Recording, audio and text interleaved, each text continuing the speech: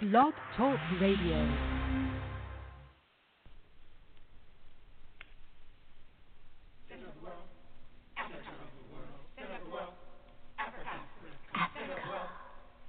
Center of the world. Latitude 0, longitude 0. Planned by the Creator. Cisanthropus was the first man found on the earth. That earth was the motherland, Africa.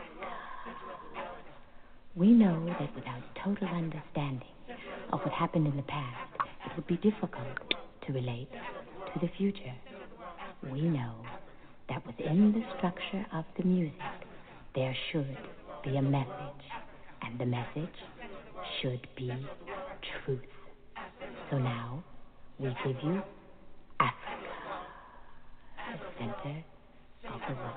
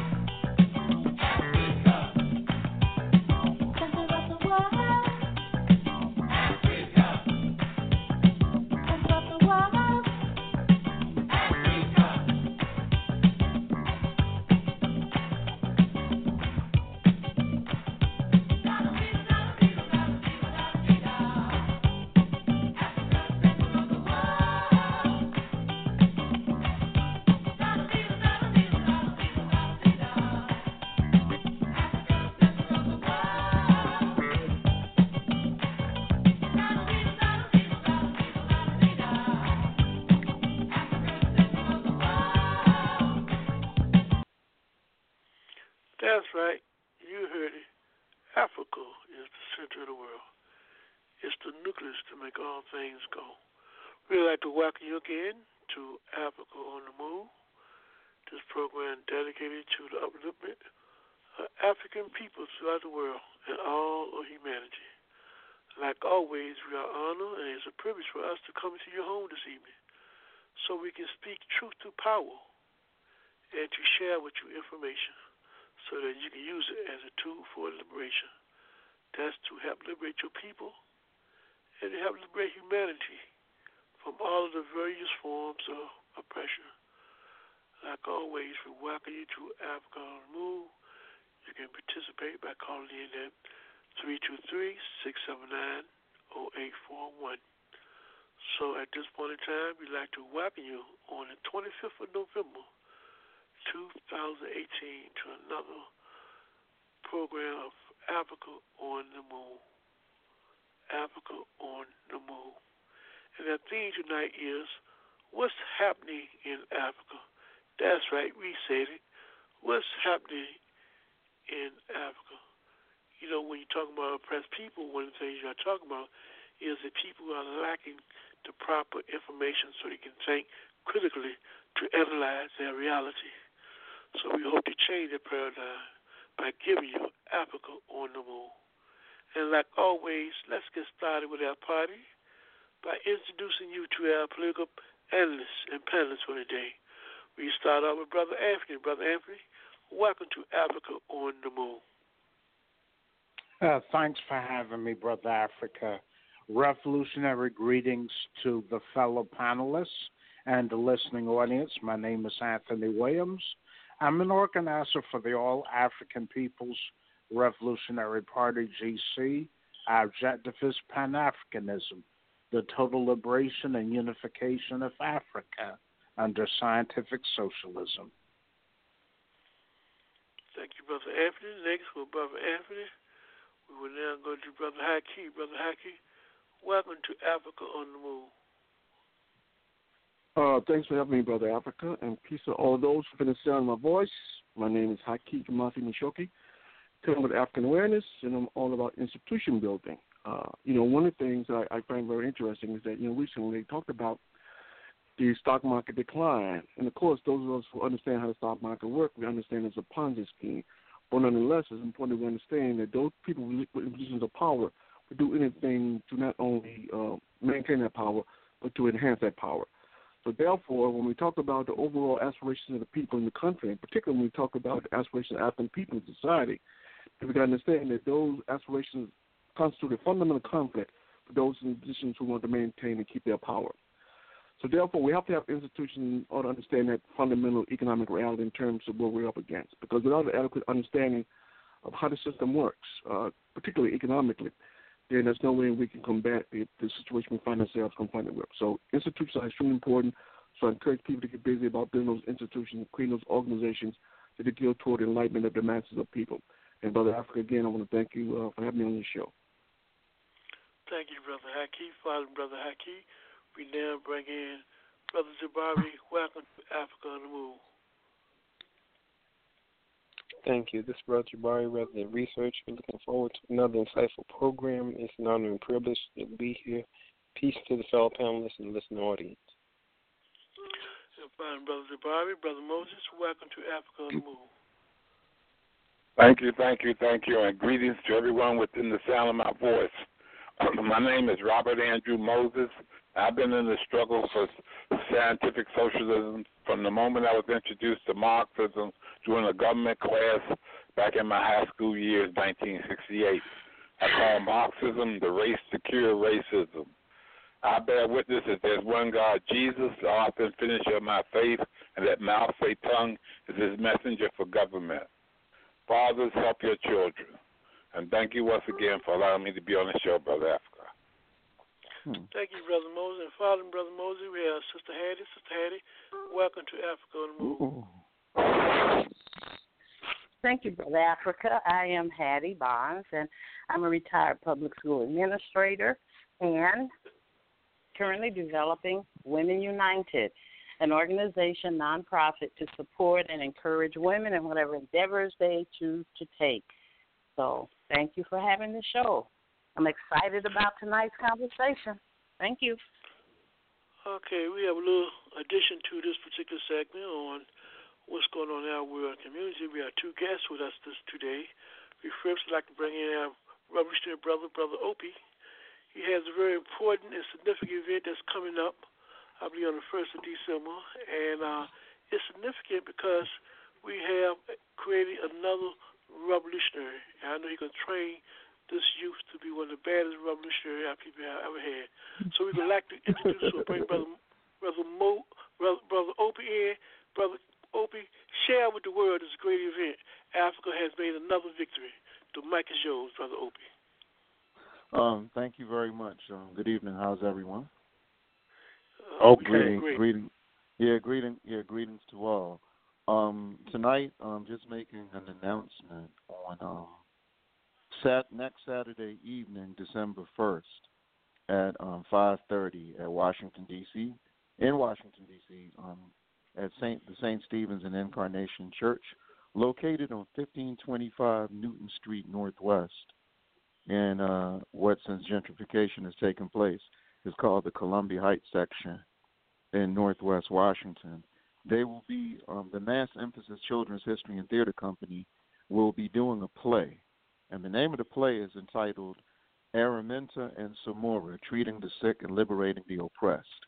And the play chronicles the life, service, and contributions of Araminta Ross, commonly and more popularly known as Harriet Tubman, and Samora Machel, the first president of the Republic of Mozambique and the leader of Frelimo, the Revolutionary Front for the Liberation of Mozambique. They liberated Mozambique from Portuguese colonialism.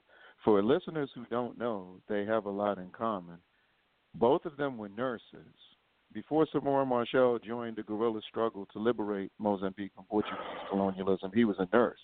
And his first political activity was a demonstration dealing with the disparity in pay between Portuguese nurses and Mozambican nurses.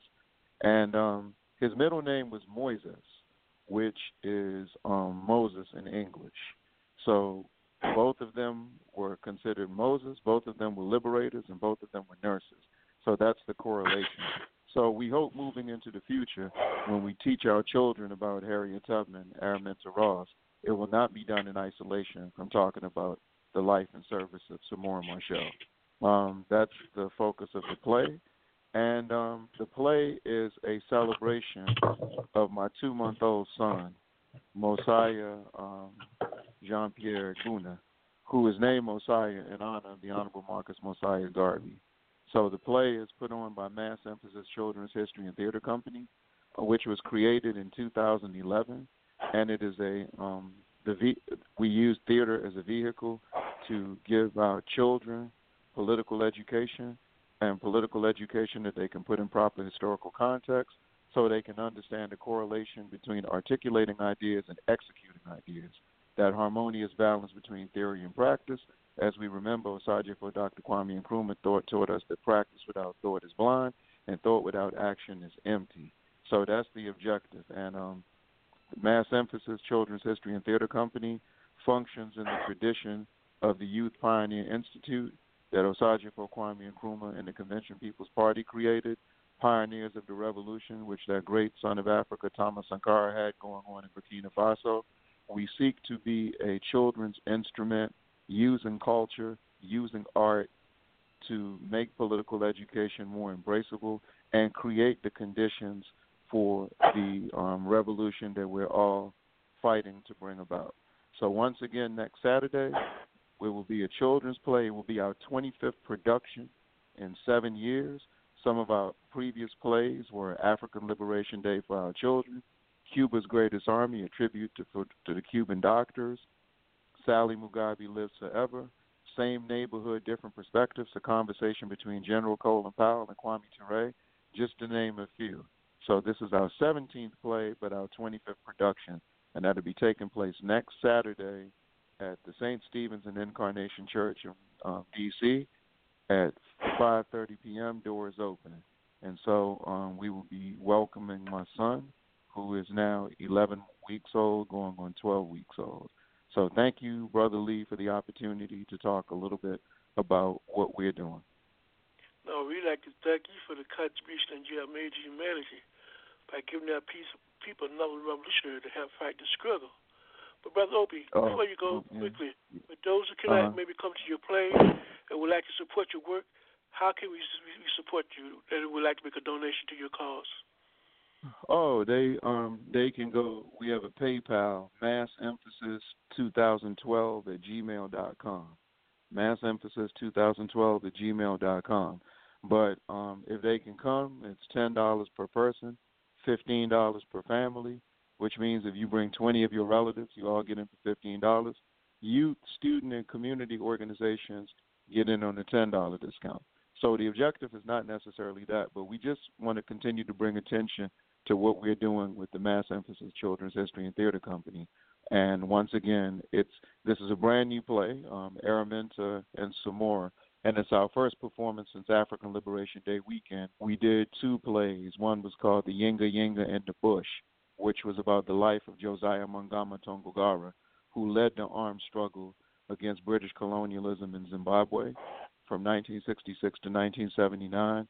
And the other play was called Our Heroes Still Guide Us, and it was about the Heroes Acre, where where all the national heroes in Zimbabwe are buried, which serves as a cultural instrument to ignite the revolutionary spirit of the people. And before I ended tonight, I just wanted to use the opportunity that I have to congratulate the mighty people of Eritrea, the government of our comrade Isaias Afwerki, and the Eritrean People's Liberation Front for winning a significant victory in diplomatic warfare, where the United Nations was forced to lift sanctions on Eritrea that were instigated by UK and US imperialism. So we're a week removed from that victory, and it's the most significant victory that the Eritreans have enjoyed since they gained their independence 27 years ago. So we're honored and humbled to exist in the physical space where we had the privilege of witnessing that victory. So once again, mass emphasis, Children's History and Theater Company. We're doing our thing, our play, Araminta and Samora, treating the sick, liberating the oppressed, to show the Pan-African parallel between the life of Harriet Tubman and Samora Marshall. Thank you so much, Lee. Thank you, panelists. And for those of you who can physically make it, who are listening, we'll love to see you there. And quickly, Opie, you do put your production, you are willing to go on the road to schools and universities and share y'all. We've primarily done stuff in the D.C. area, but there's been we've definitely made some links. We're supposed to be having a memorandum of understanding with the Children's Theater Ensemble in the mighty Republic of Venezuela under the revolutionary leadership of our comrade Nicolas Maduro. And we are supposed to be making history by signing a children-to-children's memorandum of understanding with the infamous and incomparable La Colmenita, which is the National Children's Theater Ensemble in the Revolutionary Socialist Republic of Cuba. So that's supposed to be taking place at any particular point. And there's interest in us doing branches in Virginia, interest in us doing branches in Pittsburgh, interest in us doing branches in Guyana, and Seattle. So different people have talked about it. But for right now, we've just been working and maintaining a presence in D.C. because we understand Washington's political, military, economic, and cultural significance on the global scale, being the face of imperialism.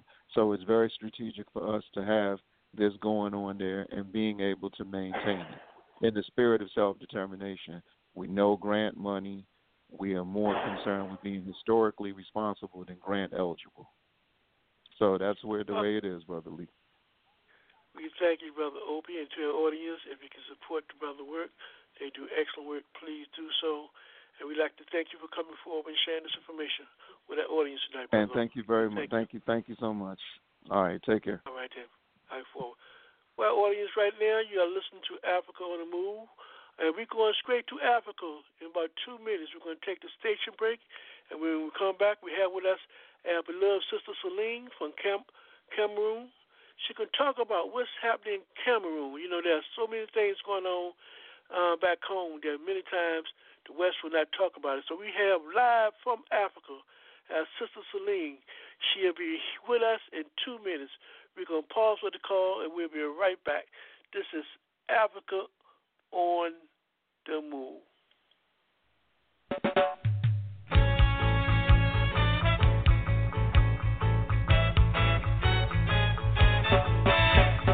Buffalo soldier,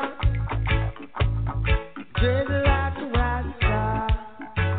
It was a buffalo soldier in the heart of America, stolen from Africa, brought to America.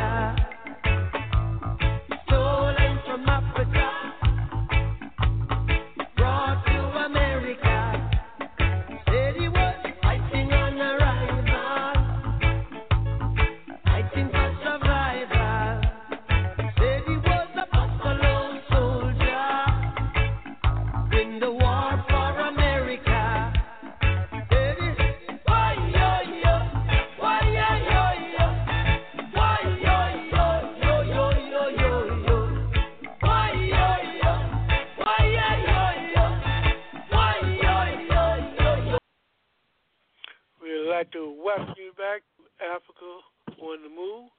Yes, we were stolen from Africa and brought to America, fighting upon our arrival, and we are still fighting for our survival. You can take the Africans out of Africa, but you can't take the Africa out of the Africans. And tonight, on the segment, what's going on in your world community, we are happy to have our sister from Cameroon, our beloved sister. We have with our sister Celine. Sister Celine, welcome to Africa on the Move. Sister Celine, can you hear us? Thank you. Oh, yes, I'm hearing you. Oh, Brother Lee, good evening. How are you? Can I say good evening or good morning? Yes, you can say good evening, good morning. You can say whatever you want to say. We're happy to be able to connect with our sister back home from Cameroon. Sister Celine. Because here we are in the morning. Okay, Sister Celine, to our international audience, please just introduce yourself to our audience. Tell us a little something about who you are. Okay, my name is Naya Lekunze Celine. I am calling from Cameroon. I am the leader of many women organizations struggling to elevate the women from poverty, struggling to network the women together so that we can see how we can bring up our children in a better way, struggling for all the activities that are going on in Africa concerning the women. Our organization is mainly based on the women activities, on how we can elevate women from poverty in Africa. I am the coordinator of the Southwest Women Association, SWABNet. SWABNet is an association which is combined with youth and women in agriculture and business. We are trying how we can send our products to other countries so that we can make some money for the women, how to train women also on how they can do marketing, they can do processing, they can also do other activities. We are an association that we are also struggling for the education of the girl child. You know, in Africa in the past, the female children were people not to go to have education. The education was mainly for the boys. So for years, we have been struggling for the education of the girl child. For example, we started from a CIG, and then we went up to cooperative, and then from our cooperative, we now united with the Southwest Women Agri-Business Association. So thank you. How are you people doing over there? We're struggling, Sister Celine, like all Africans around the world. We're struggling against capitalism. But what we want you to do right now, because there's some very important things that are going on in Cameroon that our people need to know about.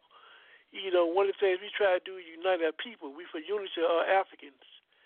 And we understand there's some issues and a war taking place in Cameroon. Can you tell us what is the current reality of what's happening in Cameroon?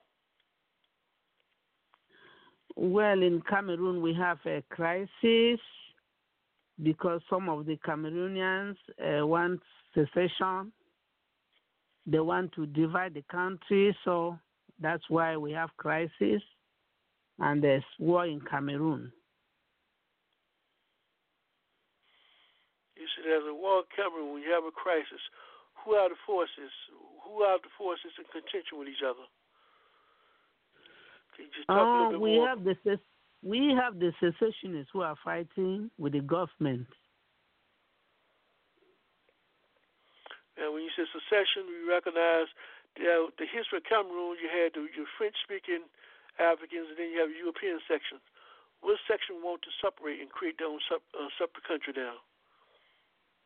No, there's no section which is for the European. All were divided. The Cameroon was divided into two. Some were speaking French and the others were speaking English. Right. So the English people want to separate from the French people. On what basis the separation is based upon? What's it based upon, the separation, from your understanding? Oh, I will not be able to tell you because I don't know. I don't really know about it well. And, it's good to say something that you really know well. I just only discovered that people were fighting. They started that lawyers wanted their rights. And then after the rights of the lawyers, I just saw that people were fighting. I don't know what happened, but they were not the lawyers fighting. And how has this fighting impact upon you and your organization? Oh, the fight has so impacted us so much because I'm not in my house now for 8 months. Left my house because it was not easy to remain there as a leader. In leadership, when you are a leader, you are always focused. You are always the focus of everybody. So I have to run away from my house, leaving my children in the house now for 8 months. So we are just praying that God should bring peace because we are brothers, we are in-laws, we are friends, we are so united that we shouldn't be fighting because God does not like people to fight and kill people for no just cause. Okay, so then we have some other brothers and sisters on the phone. We may have some questions or maybe like to speak to you for a few minutes. We can start off with that sister, Sister Hattie. Sister Hattie, anything you'd like to ask or share or express to our Sister Celine for Cameroon?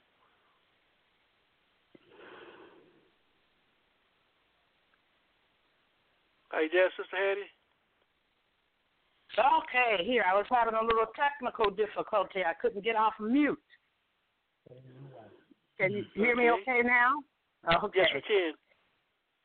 Right. Well, sister, welcome to the conversation, and my hope is that you would take a look at Women United, and we're on the website at www.womenunited. That's WOMEN United UNITED 777.org. Take a look at our website and connect with us, because one of the things that you said there that we are very interested in, is helping with some of the young ladies there who are strong academic students who would like to come here to study from any continent, in any country in the continent, and then after that go back home and help their extra, countries do whatever it is that needs to be done.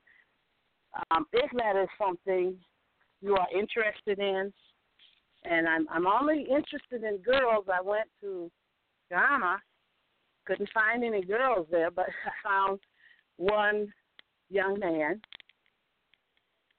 and he's here now, starting at the community college. And that's okay, because when the young men are okay, the young ladies are okay. So whoever I start with, but I really wanted to start with the young ladies.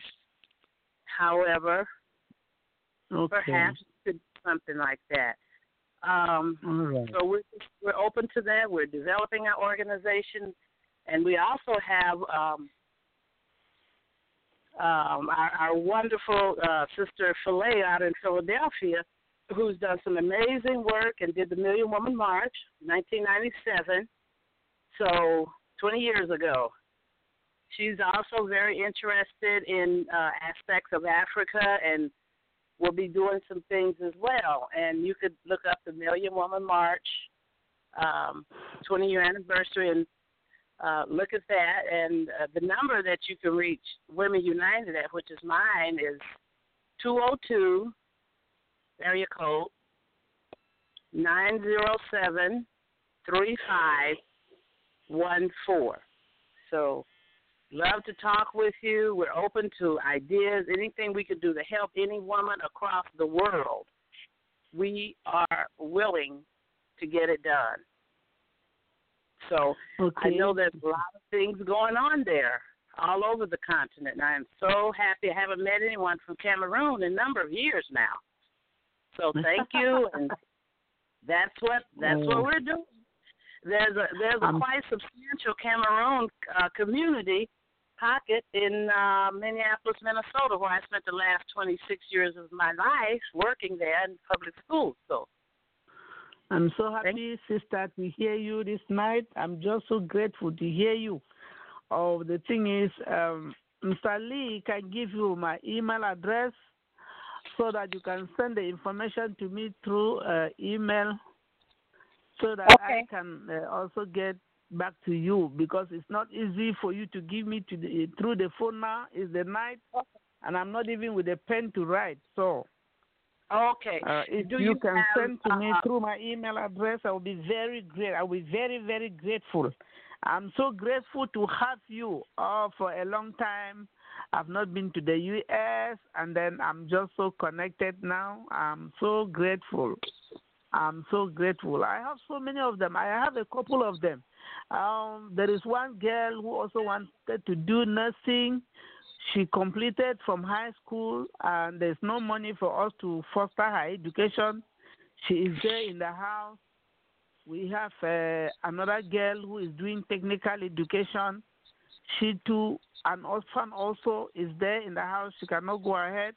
I have a boy who is in a technical teacher's college. Because of this struggle, he cannot foster his education. He is there, and there's no money for him to continue. So I have even three little children in the house, primary school and secondary school children in my house, whom we are bringing up. But because of this struggle for 3 years now, they are not going to school. So it's not easy with us here, sister. It is not easy. Oh, I know. It means being a mother and a leader. You don't just speak anyhow. You don't say anything anyhow, because you can implicate yourself for no just cause. So the struggle is there. I am in the middle. I'm a mother. With all they say, you are a twin. When you are a twin mother, you cannot hurt one other child and leave the other, because all of them are your children. As a child of God, we don't support rioting. We are peacemakers. We look for ways of making peace. That if peace reigns and everybody is living a happy life, everybody's fine, it will be good for all of us.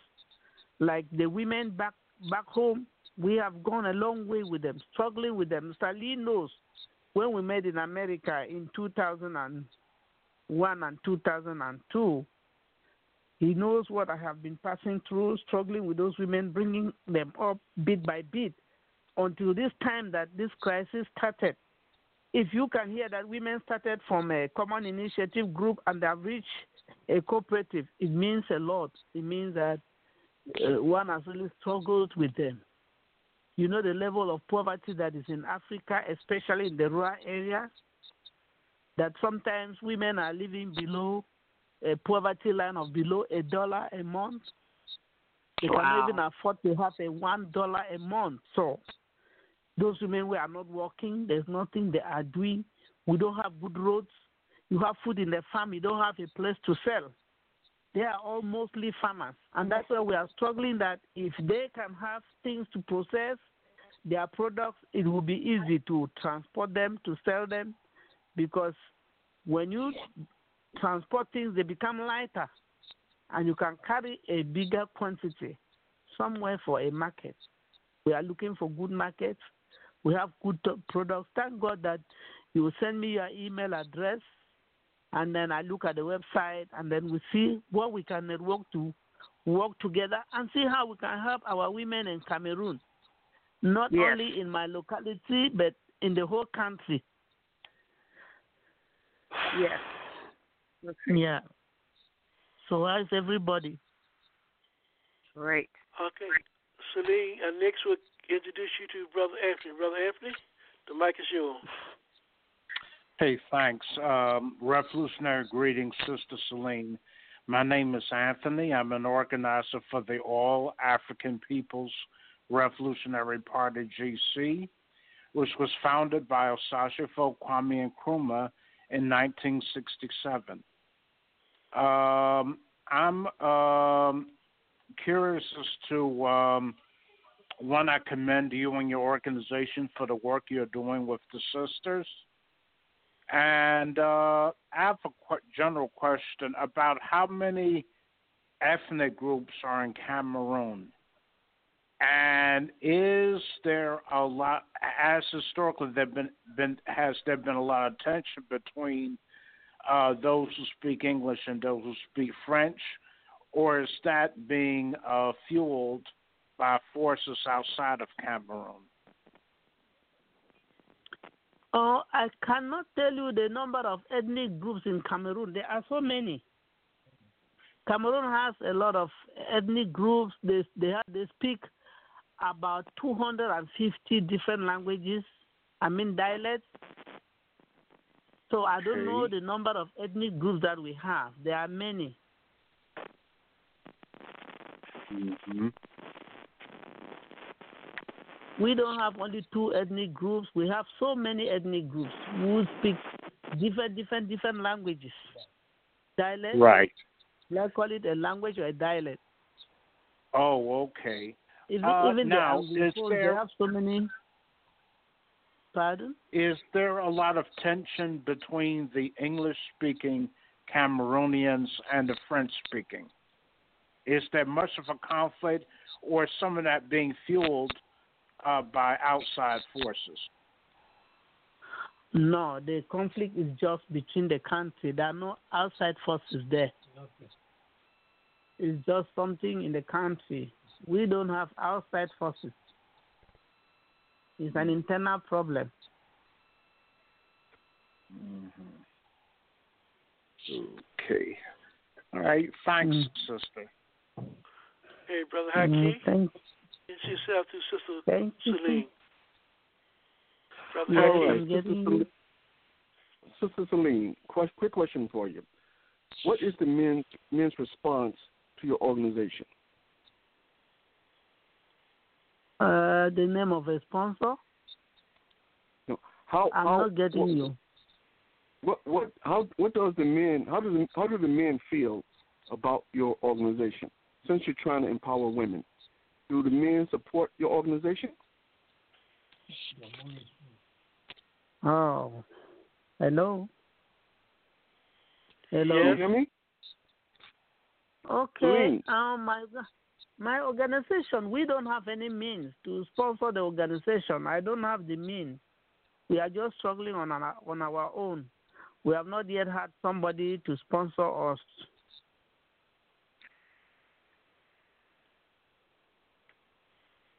Okay, so the people in the community, is there a great deal of support for the empowerment of women? Oh, do you think that the people in the community, they have time for the women? They don't have time for the women. The women struggle on their own. So the women go, they clear their farms, they plant their products, they take to the market. If there's no market, they struggle. They are just struggling on their own. Okay, thank you.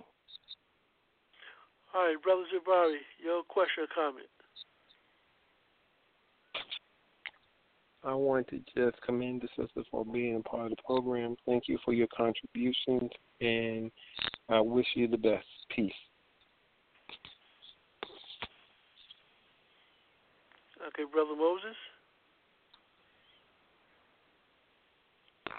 Yes, I'm trying to understand what the basic issues in the internal struggle within Cameroon. What you know what they're fighting over?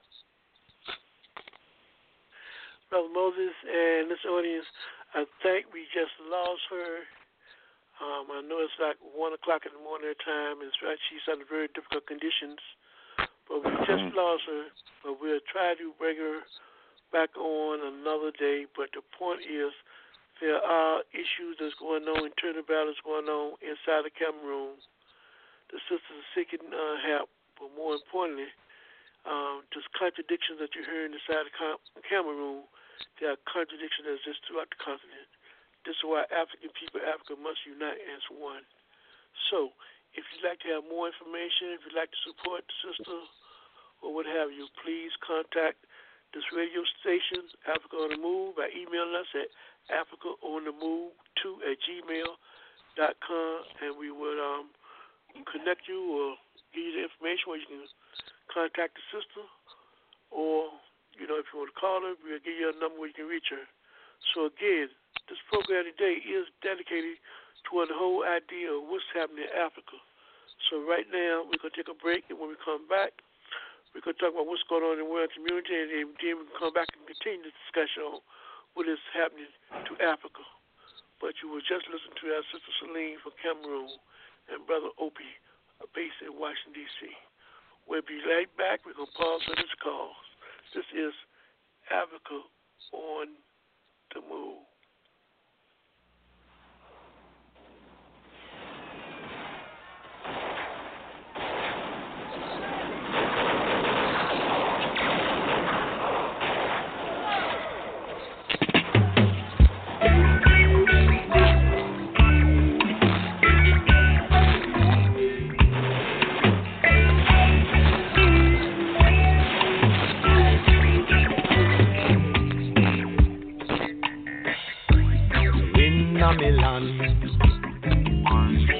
Quite illegal.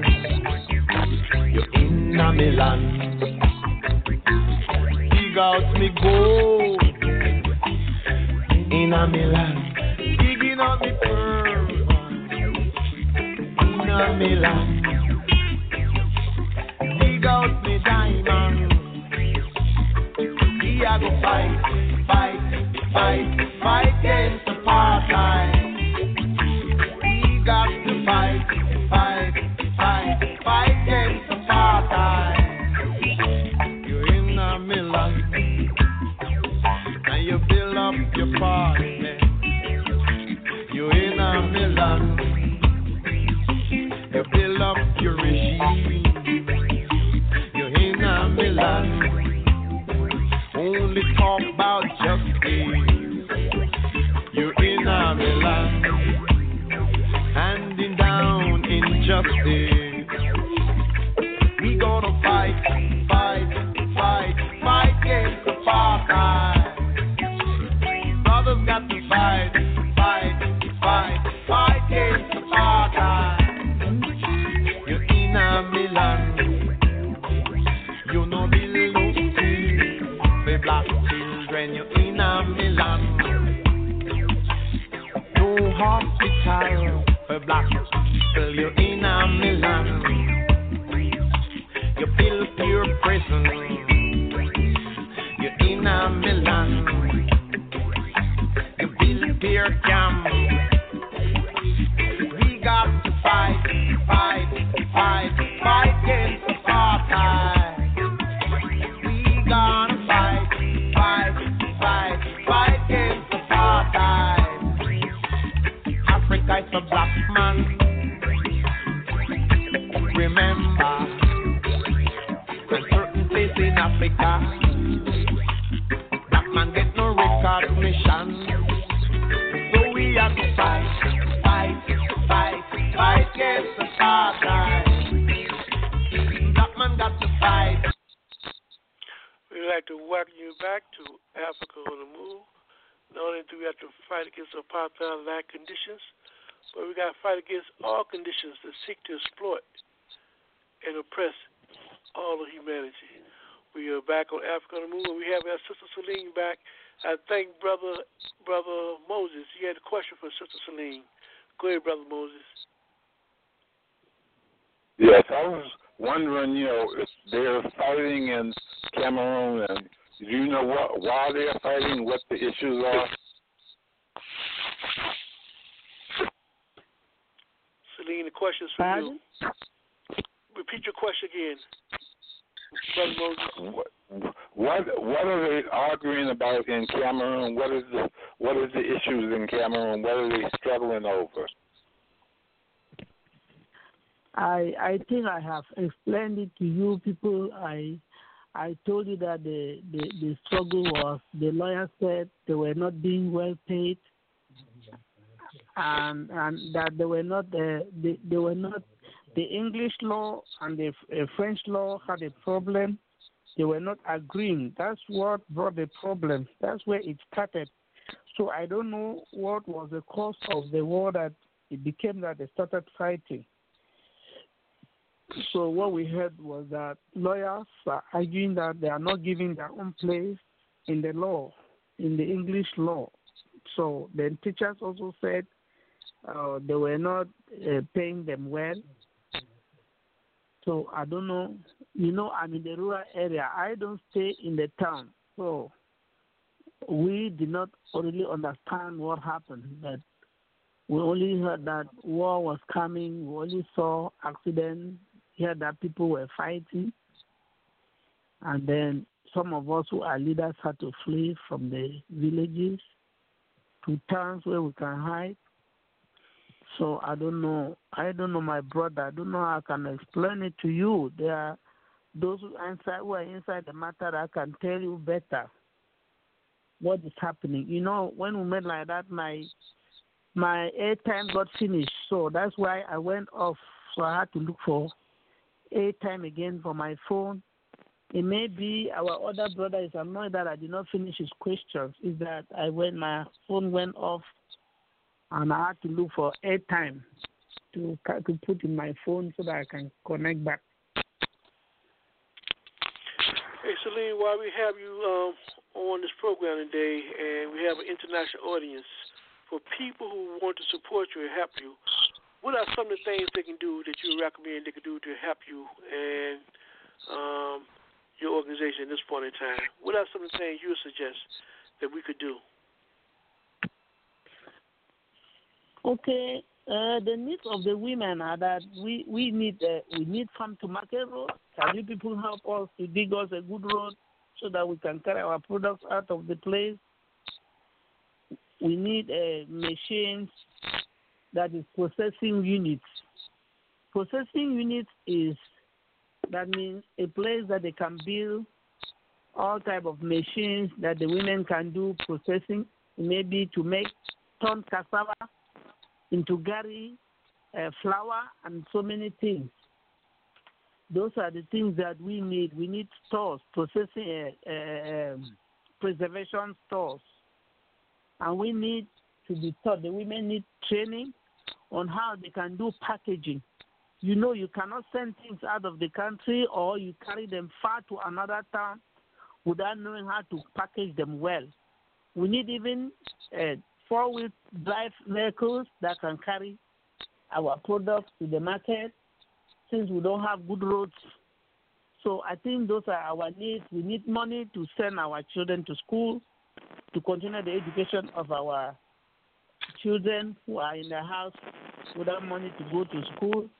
Like sister was saying, I'm very grateful that I will send her the names of those other girls who are in the house, that maybe if she can take them over to send to school. We'll be very grateful because they are orphans without fathers, without mothers that can help them. So we have been struggling to see how we can send them to school. At least we believe that when you educate a woman, you educate a nation. But when you educate a man, you educate an individual. With us in Africa, in Cameroon, they are the women, mostly the women in the rural areas are the people who are sponsoring their children in school. So when your husband dies and then you don't have any other property, it's difficult to send the children to school. So I think I told you our need. That's what we need. That's our need. I myself, I'm not even well. I'm sick because of the bad roads that I climb every day on motorcycles, up and down for the women activities. I developed problem with my back. I think I went to the hospital and they said I lost cartilage from my back. So I had some back pain. I've been struggling in the hospital for treatment. and because of the driving on motorcycles, air gave me sinuses also, which I'm struggling to treat myself, but I don't even have money for the treatment. It's only God that has been taking care. So those are our needs. I don't know the one that God can bless you people to help us. We will be very grateful. With those machines, would you? They have the electricity, or do they have to be powered by battery or something? Is there electricity reliable there? Yeah, we don't have electricity, but we use solar. Yes, we use solar as electricity. We don't have electricity, or we use generators. Some people use generators. Some people use solar system. Yeah, in my house, I'm using the solar, not the generator. I'm really living with real rural women, but I struggle and walk right to the town. No, because God has made me a leader. I'm always gathering people. So where I live and go to work with the women of Southwest is very far, but I still do it since the women saw me as somebody who has the capability of leading them and gave me the opportunity to lead them. I had to accept it, so it's just work. All right, Celine, what we're going to do is, for those who hear this program, interested in working with you and helping you, we're going to ask them to email me or email Africa on the Move by emailing africaonthemove2@gmail, and we will be the link between the support base that want to work with you and you. And in closing, what I can ask my panelists to do right now is to just say a few encouraging words to our sister, and she'll have the final say. Start with you, Brother Anthony. Any final encouraging words you would like to say to Celine? Yes, please continue to work with your organization. I wish you much success because our sisters need to be educated and organized in order to bring about the liberation of Africa from its enemies. Thanks. Brother Haki, any encouraging words to our sister Celine? Yeah, I too would encourage the sister to continue doing what she's doing, and the fact that she realizes that to educate a woman is to educate a nation is very, very good, and certainly that's very, very true. And we encourage her to continue to do the good work, and God bless her. Oh, thank you, people, very much. Thank you. Shabari, any final encouraging words you'd like to say to our sister Celine? I would like to say that it's important that she continues the work of her organization. May she have much success with that endeavor, and her work is not in vain. Brother Moses. Thank you very much. Brother Moses, any final encouraging words you'd like to say to our sister Celine? Yes, I hope she will keep the faith, and that she will continue to do the work that she's doing, and know that today is struggle, but tomorrow is victory, and continue on. Thank you. Sister Hattie, any encouraging words? Thank you, people, very much. I'm just pleading you people to pray for Cameroon, that peace should come down in Cameroon. We are brothers and sisters, and we are in-laws, we are friends. So let God help us and bring peace, that our country should live in peace and stop fighting. Well, I just wanted to say, Sister Celine, that we're very proud of you to do the work that you do. We all have our niche, and we have to find it. And I just will be praying for God's healing of your back situation, and I really do look forward to keeping in touch with you to see if there are some things that we can do to help. So carry on and be strong, and may God bless you and keep you strong and healthy. Thank you. Oh, ma'am, I'm so happy to come in touch with you. I pray also that God will continue to keep you people. You continue putting us in your prayers, that God should bring peace. God should bring peace in our country. It's not good to be fighting, because when we fight in Africa, everybody is suffering. The children suffer for 3 years. Children are not going to school. So many things are happening. We are losing houses. We are losing so many property. People are dying. Yeah, the army is dying are our children. The secessionists dying are our children. They are not people from other countries. They are from the same place. So my desire is that the war should stop. It should stop. We should pray. Help us to pray that it should stop. There are not people from other countries that have come to fight us, but we are fighting inside, which is not good. So please, my prayer is that everybody should help us in praying for Cameroon, that there should be peace in our country.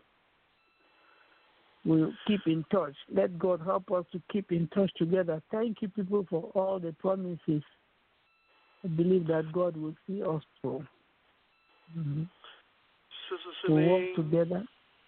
Yes, my brother. it was great to connect with you. We want to let you know you are not by yourself. We'll do what we can, but the most important thing is to remember that as long as we continue to struggle and to organize our people, victory is certain. So we'd like to thank you. We will stay in touch with you, and we will play this song in honor of the people in Cameroon and African people around the world to remember this. This is the song we want everybody to remember and never forget. And when we come back, we will continue discussion on what's going on in our world and the community.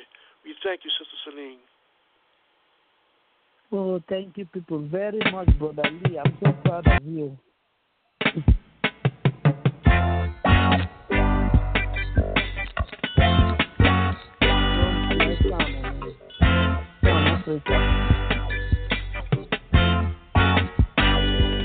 Don't care where you come from, as long as you're a black man, you're an African.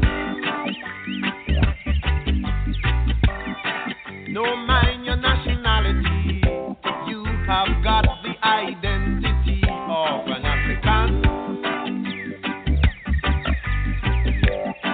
'Cause if you come from Clarendon, and if you come from Portland, and if you come from Westmoreland, you're an African. So don't care where you come from, as long as you're a black man, you're an African. No mind your nationality, you have got the identity of an African. 'Cause if you come from Trinidad, and if you come from Nassau, and if you come from Cuba, you're an African. So don't care where you come from, as long as you're a black man, you're an African. No mind your complexion, there is no rejection, you're an African. 'Cause if your flexion high, if your flexion low, and if your flexion in between, you're an African. So don't care where you come from, as long as you're a black man, you're an African. No mind denomination, that is only segregation, you're an African. 'Cause if you go to the Catholic, and if you go to the Methodist, and if you go to the Church of God, you're an African. So don't you worry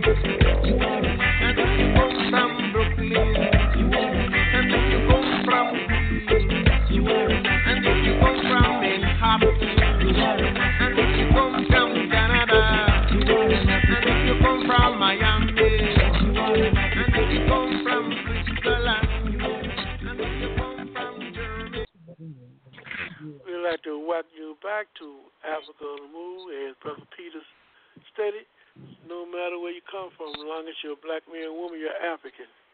We are all one family. We have one history, and we have one destination. Excuse me, which is for us is Pan-Africanism.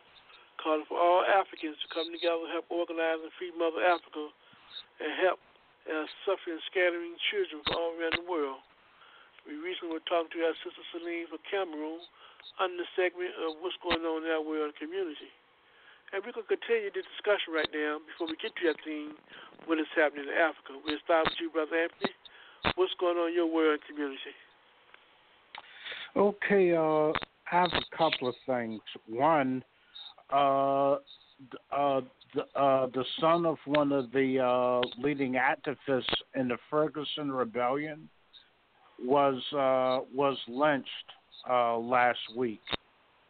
The police are saying it's a suicide, but the mother thinks that he was actually murdered. Because according to her, he was not a suicidal person. And it seems as if, the Africans in the Ferguson area are bearing the brunt of, of the cost of that rebellion that took place against police brutality a few years ago. And it seems like there are forces that are targeting the youth that play leading roles in that, in that struggle. And so it bears watching and points to the need that we need to intensify our level of organization so that we're able to protect ourselves and our youth. Also, today marks the second anniversary of Fidel Castro's transition. And, it's been 2 years, and the Cubans are persevering. And they're trying to do, in the face of, imperialist forces, they're trying to hold on and continue to develop their revolution. Excellent, Brother Anthony. Brother Haki, what's going on in your world in the community? One of the things, Brother Africa, often we talk about, the situation being perilous, specifically, for working class and African people in society. And one of the things we talk about being this question of being, being a perilous situation. One of the things that was prevailing mindset would say is that if things are weak, then they should be destroyed. There's a kind of reverse social Darwinism at play here in the minds of a lot of people. And so anything they perceive as weak, they don't have a problem in terms of eliminating or liquidating. So clearly, that is problematic, for people who are perceived as weak in America. Now, one of the things that recently there's a center called the George Rottenberg Center in Canton, Massachusetts, and they house people who are primarily autistic. Now, of course, if you know anything about autism, then the people are very repetitive in terms of their behavior. They're very, very compulsive. Where it seems to me the situation is such a situation that when you have people who engage in repetitive behavior or who are compulsive, then you got to have adequate staff in terms of supervising them. But this school took a different route. It imposed electrical shock. Now, of course, we understand under UN Convention Against Torture, then we know that it's illegal internationally and nationally to actually use electrical shock at this point in history. But nonetheless, this center uses shock on these most defenseless human beings. So it got me to thinking in terms of this whole paradox, in terms of normally, when you think about people who are weak or people who are most vulnerable, the natural instinct or natural inclination is to want to help them. Where, unfortunately, in the society, you got a lot of people who do the exact opposite. When they see people who are weak and vulnerable, they want to attack and kill them. So that is a strange paradox, but nonetheless exists in this country, and I think it's one that we have to begin to address. And I think when we try to get at the meat of what's really the problem in terms of society, we got to begin to understand that if you have no compassion for the weakest member of society, then how in the world could you even begin to understand justice in its truest form? You simply can't. So this is the problem that we're confronting with the society. And so I think when we talk about it being a perilous situation, that's precisely what it means. And we have to really start, looking at, our value system. And to the extent that our value system reflects the value system of the dominant class, of the ruling class in the society, I think we really should have to question that. Because one of the things is that, whereas, they victimize the most vulnerable at this point, but at some point it's going to be others who are maybe not as vulnerable, but nonetheless perceived as vulnerable, which means that they become potential victims in terms of the wrath of those in positions of power who prey on the weak. So I think we got to really understand, that this is a very perilous situation we're confronting ourselves in, and nothing short of understanding clearly what the situation is and confronting it and strategizing is going to be our only defining grace in terms of being able to overcome or surviving, this mass insanity. Panelists, this issue of this paradigm that Haki just mentioned about this concept of philosophy of you pray upon the weak and just, annihilate them. How much different is that paradigm in terms of trying to rationalize why they do what they do? How much different is that from the whole philosophy of this concept they say power takes what it wants?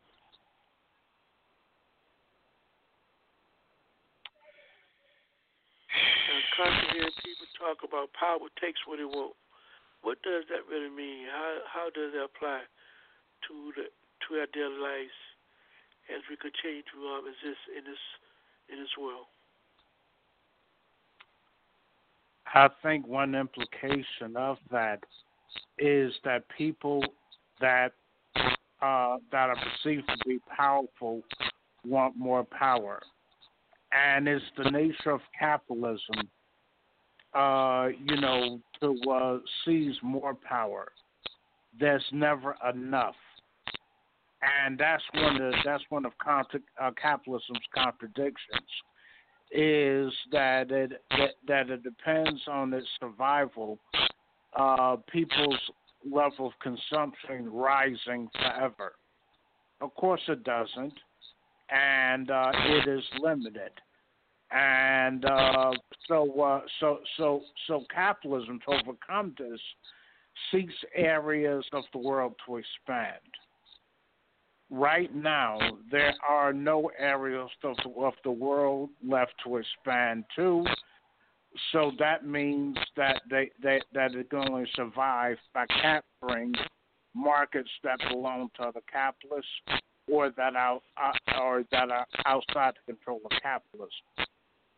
Which is why you see such a mass scramble going on for Africa today, because the resources of the world are limited, and Africa has most of the resources needed for imperialism to maintain its existence.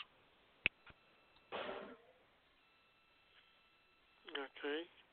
Brother Jabari, what's going on in your world in the community? Recently, I read an article, and the focus of the article was on a particular supercomputer that is the world's fastest brain machine. And if anybody wants to read the article, it comes from scientificamerican.com.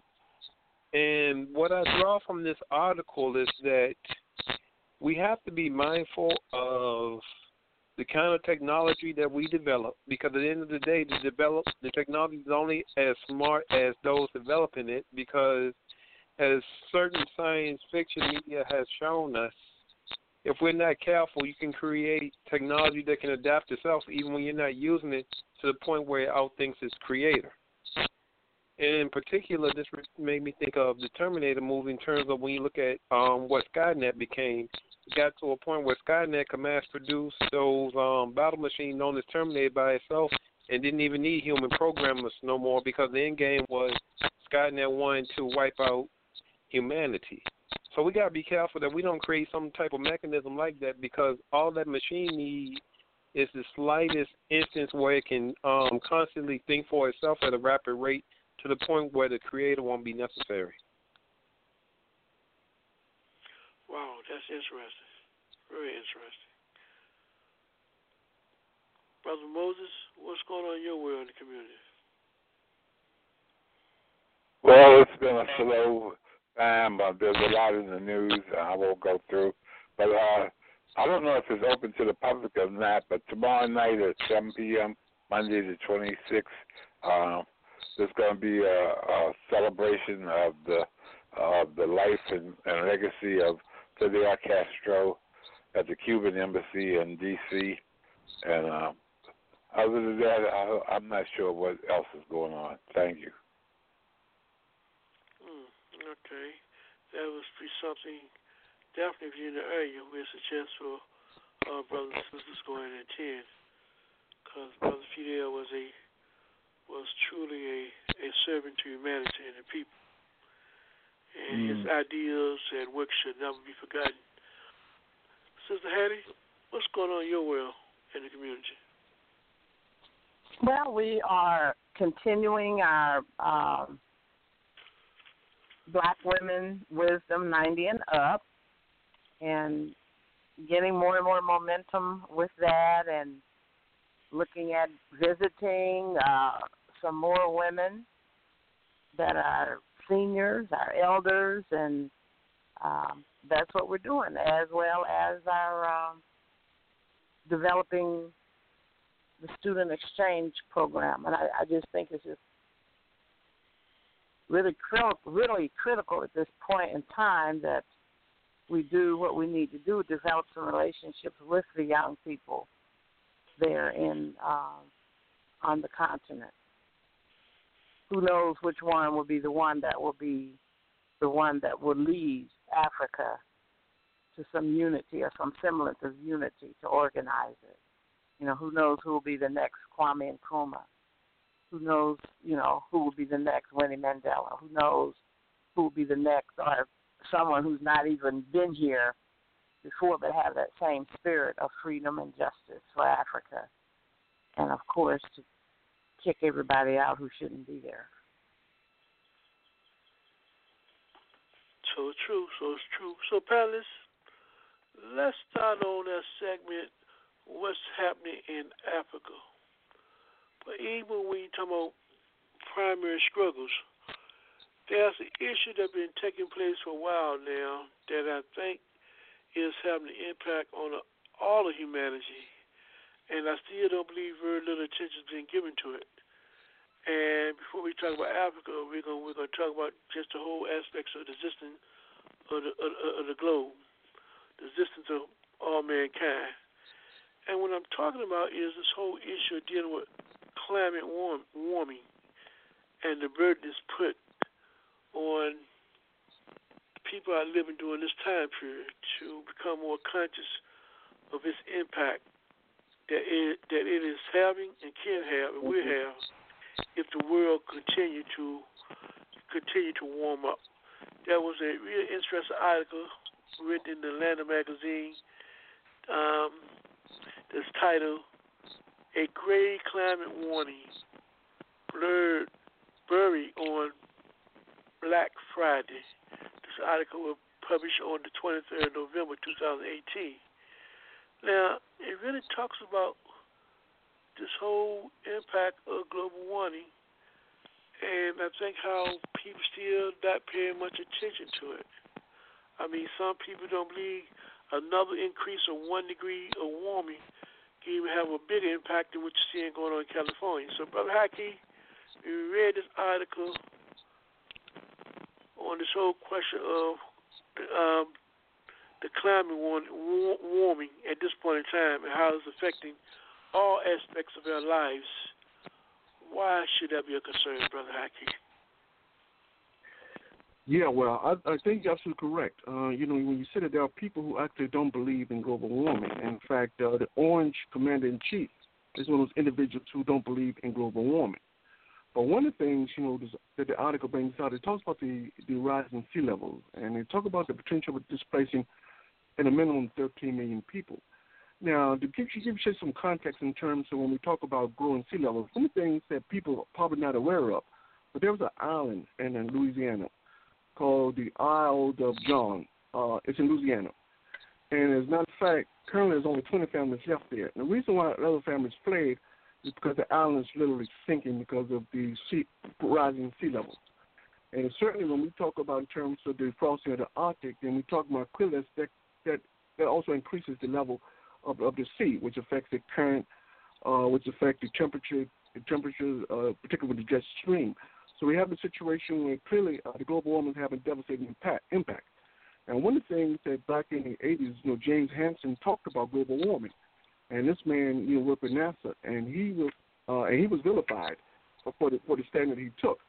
But today, this article talks about the fact that we're talking about over 300 authors, in particular scientists, in 2015 who actually talked about the significance in terms of global warming, the legitimate threat it poses to human beings. And so it seems to me that unless we get about the business in terms of innovating new technologies to combat global warming, one thing is sure, that we're going to pay the price for that. And I think one of the things that, because people like to eat, I think one thing I want to point out, and the article briefly mentioned that, alluded to it, was that when you talk about the food supplies, when you talk about increased famine, increased global, global temperatures, you talk about the depletion of underground waters. It creates a real problem, particularly with respect that you need water in terms of for your plant, for your farms, for people to consume. So as water levels actually deplete and increases the population increases, then there's a higher call, higher demand for water, which means that global warming creates a scenario in which conceivably a lot of people, and this is a recent article that was recently released as 2 months ago, talked about in 5 years, a lot of people won't have access to water. Not only because we talk about the lack of availability in terms of water as, water tables continue to drop, but we talk about rising prices reflect that the water tables are dropping. So clearly we're at a critical stage in terms of global warming, but unless people take a real stand and do some real soul searching, in terms of, a real stand. I'm talking about confronting these corporations, confronting this government, demanding the adequate change and do what it has to do in terms of making sure that change happens. I think that we're all going to be potential victims, and particularly when we talk about mass migration as people move from areas in which, the local economy has been devastated by global warming, who move elsewhere in an attempt to start all over again. So clearly it's problematic on many, many levels. Brother Anthony, I would like to get your take on what may have been the motive behind releasing this report 2 weeks earlier and releasing it on the day when they knew very little people would be paying attention to it because everybody's caught up in consumerism, going out, buying food, buying things, while at the same time they can be easily distracted from such an important report, particular report that talks about how this global warming can have an impact on the ecosystems. It can have impact on maybe possibly more than 26,000 more people, but end up committing suicide by the year 2015 as a result of it. And we also know that U.S. is still doing nuclear testing. But in terms of the timing of putting it at a time where at least people will be more conscious of it, what is the motivation behind that and the rationale for that, from your perspective, Brother Anthony? From my perspective, this is such a serious problem. I think it's an effort to downplay the seriousness of the issue.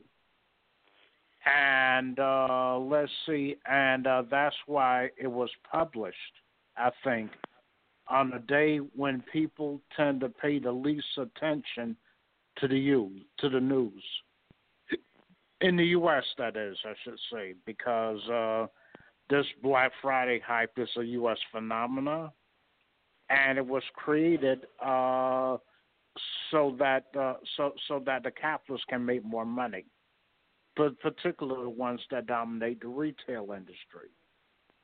But this is a very serious problem, and actually it could have an impact on a lot of people's lifestyles inside the U.S. Internationally, I think the burden of climate change is going to be borne by the poor and oppressed nations of the world, particularly in Africa and Central and South America, because the poor do not have the means to make quick adaptations or simply up and relocate the way people with greater access to wealth do. And so this is a problem that needs to be taken very seriously. And you know, in order for this not to get the attention that it deserves, is buried on the events of so-called Black Friday. And I think it was a political motive behind that. Because if people understood how serious this problem really is, I think people would be up in arms. Because you're talking about the water supply and ultimately affecting the food supply also. So you're talking about, you know, prices of basic goods and services going up because of shortages. And also shortages, so you know you have greater chance of hunger and starvation occurring. You know, Brother Jabari, with this global warming, we're talking about the impact of the coastline water rising higher, more flood on the East Coast. We're talking about how it's beginning to affect the harvest of food. We're talking about more harsher weathers like hurricanes and fires that you're seeing now increasing. We're talking about all these things, but yet it seems not to get the attention that it deserves. What you think we can do as a conscious citizen to make our other peers realize more attention needs to be paid to it, and we need to change our way of living? It's essential that we are constantly attending meetings by those advocacy groups that talk about these issues. We also need to stay in contact and put pressure and let them know not only do we have concerns, but we have certain demands of them too in regards to politicians and also those persons in charge of regulating utilities. Because the thing we don't want to underestimate is that as you look at these kind of conditions happening, you also have to look at it, the impact in terms of utilities or those things that will be impact in terms of wildfires. You may see some things fluctuate because you would think after a while, for an example, in regards to power companies, if they realize they'll lose power due to these, the number of their customers being devastated by these incidents, make you wonder, are they going to raise the rates to make up for that revenue they lost? Because we know this is a day and age where since you don't have real regulation, they are free to do as the so-called market indicates. So you got to understand that in terms of that, we have to think that it's not just going to be solely a matter of property, but also it's going to be other avenues as well, because at the end of the day, the name of the game is money.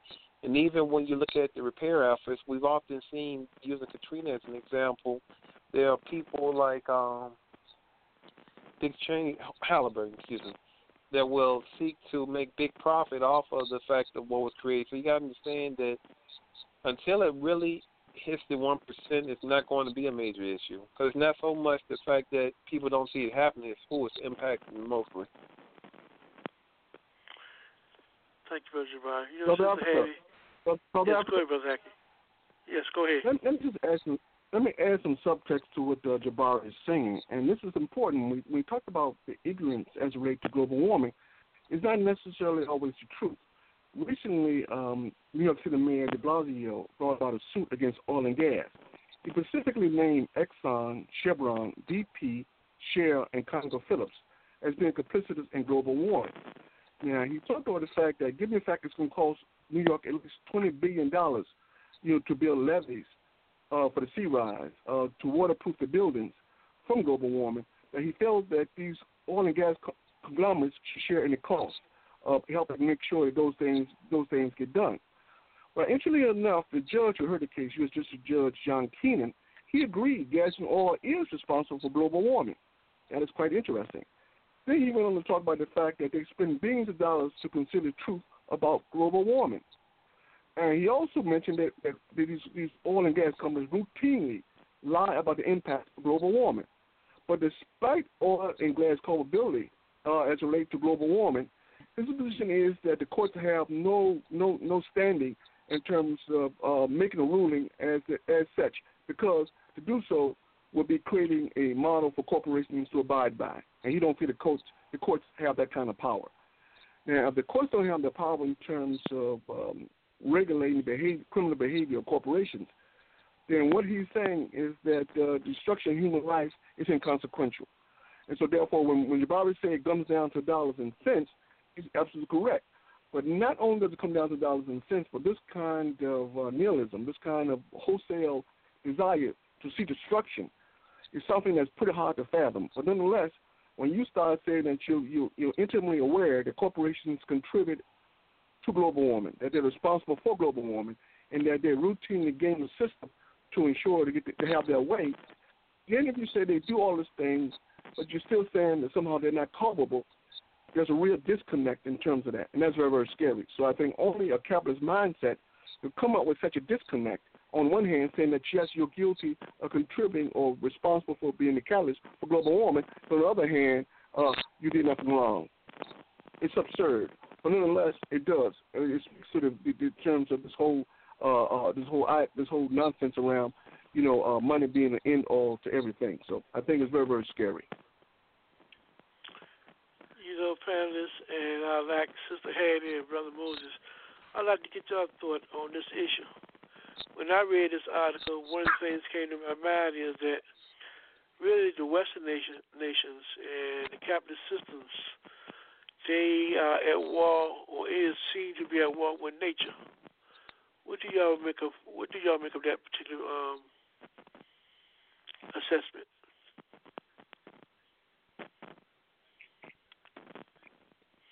Are they at war with nature? That's what it seemed like to me. What y'all took from this paper? I think that could be an accurate statement, considering what they're doing and how they're responding to very serious situations around climate change and the lack of their willingness to try to make some type of movement to help with getting worse and worse and worse. And frankly speaking, I also think that these people figure, well, by 2050 I'll be dead anyway, so it won't make any difference to me. And this is how some people think. They live for now. They don't really care about even their own children or grandchildren and the world that they leave behind. They live for now. That they're just that self-centered and that selfish and bodacious about their ego that nobody makes really any difference or have any care for anyone else. So it's always about just them. And I really think that's the way most of these people think. It's just about them. And who cares what kind of future and world we leave to the next person? As long as I'm doing what I want to do and getting and having the kind of power that I want right now. It's just like a little baby, a very immature mind that has nothing to think about, a 2 or 3-year-old mindset of what they want, because they're not thinking about making the world any better, period. I certainly agree with you, Sister Hattie. It certainly fit in the mode of their whole concept of self-gratification and individualism. Brother Moses, what you took from this article? What you think? Yeah, I think, Sister Hattie has a point. I think, we are just collateral damage, so to speak, to these people who are trying to make as much money as possible and sacrificing the economy, the global warming, etc. All that just is of no significance to them because they're in a money-driven case, and I mean, another example of this collateral damage mentality is the news reporter that was killed in Saudi Arabia.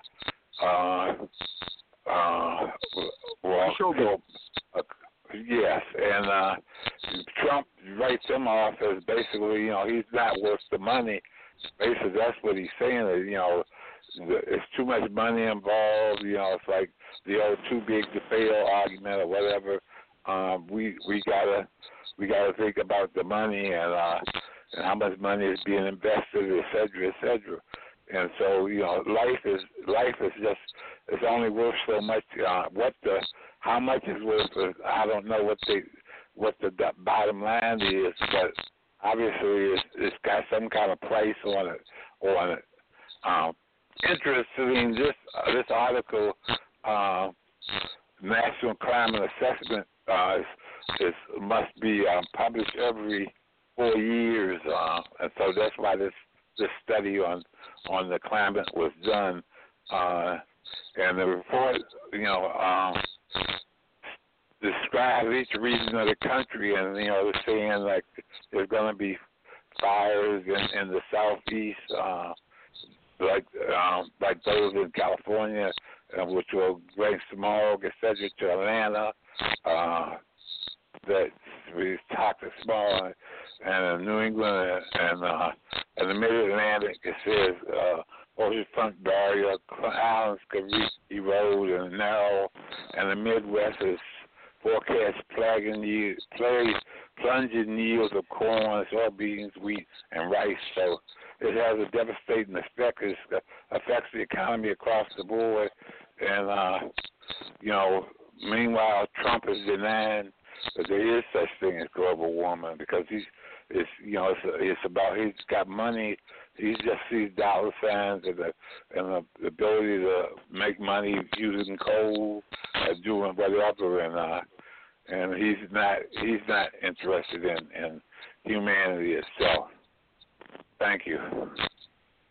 But Brother Africa, this question in terms of this war against nature is a very interesting question that you raised. One of the things, of course, we realize the oil and gas industries play a big part in terms of funding, global warming denial. They spend hundreds of millions of dollars a year on that. So the mere fact that they spend such large expenditures, they know that in fact this question of global warming is not a fluke. They understand the realism of global warming. Now, one of the things when we talk about expenditures, and the Koch brothers spend over $88 million minimum a year on fighting global warming, setting up or reinforcing global warming denial. The Mercer Family Foundation spends over $3.4 million between 2003 and 2010 just to ensure that denial is the name of the game. One of the things that when we talk about in terms of disseminating false information, we got to keep in mind that these wealthy individuals, these corporations, not only create narratives in terms of which they know is false, but they then have a body of people, a body of individual organizations that actually disseminate this information, so it confuses people in terms of the reality of global warming. So we talk about people who receive expenditures for the sole purpose of global warming denial. We talk about places like the Competitive Enterprise Institute, Heritage Foundation, Cato Institute, American for Prosperity, American Legislative Executive Committee, or known as ALEC, and also across the pond, they got organizations like DSMOG UK, the Global Warming Policy Foundation, which spreads propaganda in the UK. The sole purpose of keeping people confused around the question of global warming. So this notion that in fact that they don't know that global warming is real is maybe a bit disingenuous. They understand global warming is real, but as Sister Hattie says, they're not concerned about it because by 2040, 2050, they'll be long gone, and so therefore they don't care about the impacts of global warming. Brother Aki, you sort of went down the road that I was going to ask the panelists to respond to, and that was the question of, I think the everyday brothers and sisters got to realize that this issue also an issue that is important to them, because as Brother Malcolm stated that whatever these people do, they would do things that also help destroy you. They are destroying nature and taking you down with it. So how do we get the masses to join this fight? Because I'm not even quite sure when we look at these reports how accurate the reports are in terms of its true severity. I believe that may be worse than what they even indicate. But how do we make sure that what does exist, it really exists? How can we be sure of what is going on without relying on their figures, their data, and their methodology of researching? What can we do? I think we can network, share this information with our network at a minimum. And through that, broaden our outreach. Again, I think organization is key in this case. We got to exert greater pressure on our political leadership, but that can only be done through organization. And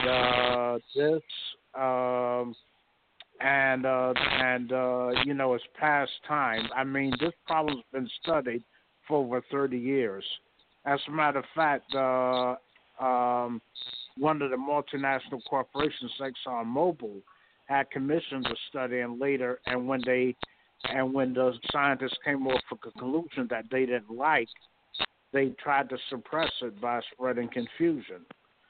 So, we have to take this problem seriously.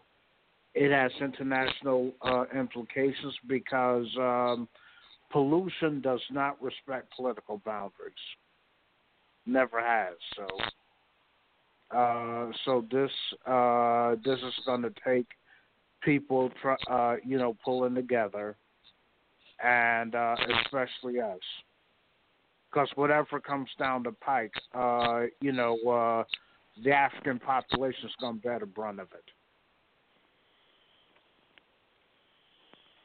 Yeah, one thing, brother Africa. One of the things we definitely need an organization. But in addition to the organization, I think we have to do a better job in terms of trying to get information out that's counter to the official narrative which says that global warming doesn't exist. One of the things, thinking back in terms of the Paris Agreement, in which over 200 nations who are committed to the goal of containing global warming below 2 degrees Celsius, or 35.6 degrees Fahrenheit, realize that once it goes beyond 2 degrees Celsius, then you're at a tipping point. There's not much you can do in terms of reversing global warming. And you're absolutely correct. One thing that scientists are very clear on, a lot of times, for instance, if you talk about the melting of the Arctic, you don't know at what rate it melts consistently. It may melt some days faster than other days, and so computing that is becoming problematic. But nonetheless, they understand that the potential in terms of the impact in terms of those ice structures melting is enormous, and so therefore they do understand that they give a statistic, but they understand that it's very possible that it can be even worse than what they're predicting. But in terms of information for the masses of folks, I think we have to begin to understand that when we talk about alternatives to the current system, some of the things that we can do in terms of fighting global warming include reducing industrial emissions, or we can eliminate fossil fuels for energy. We can use alternative energy, for instance, wind, solar, or hydro energy. We can plant more trees to absorb the carbon dioxide. We could even see clouds with silver iodine, in terms of making them brighter to reflect more of the sun's heat. So things we can do in terms of combating global warming, but nonetheless, a lot of these things that have to take place, in terms of sanction under the government, under the auspices of the government, because the government is the only one that has the true power in terms of regulating the industry and making sure that they abide by the rules.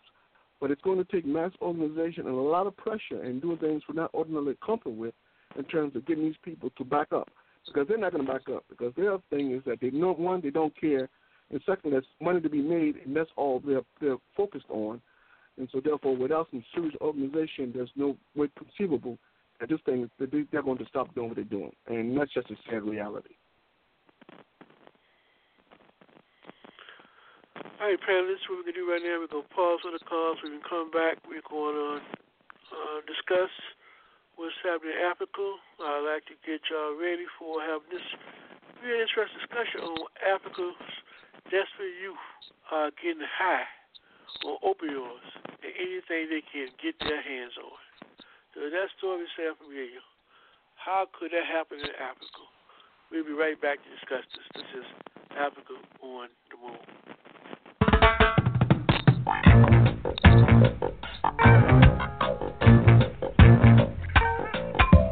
Get up, stand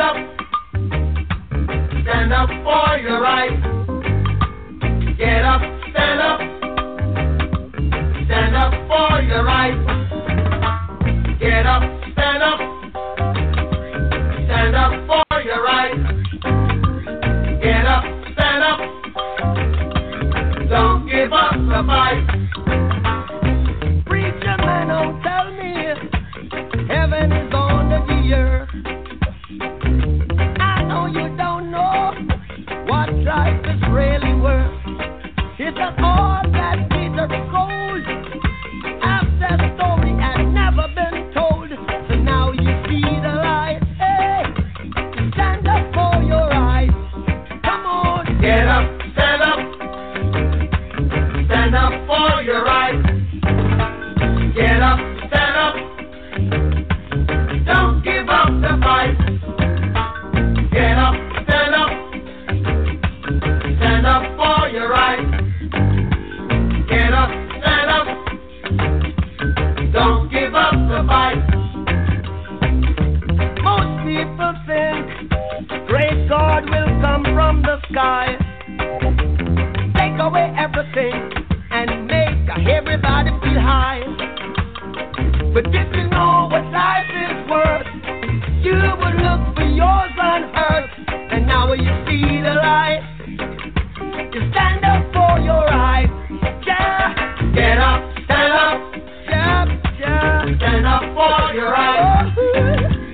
Get up, stand up. Stand up. Don't give up the fight. Life is your right. Get up, stand up. We can't give up the fight. Stand up for your rights. Lord, get up, stand up. Keep us bubbling on. Don't give up the fight. Yeah. We're sick and tired of your ism, kism game. Dine and go to heaven in Jesus' name, Lord. We know when we understand. Almighty God is a living man. You can fool some people sometimes, but you can't fool all the people all the time. So now we see the light.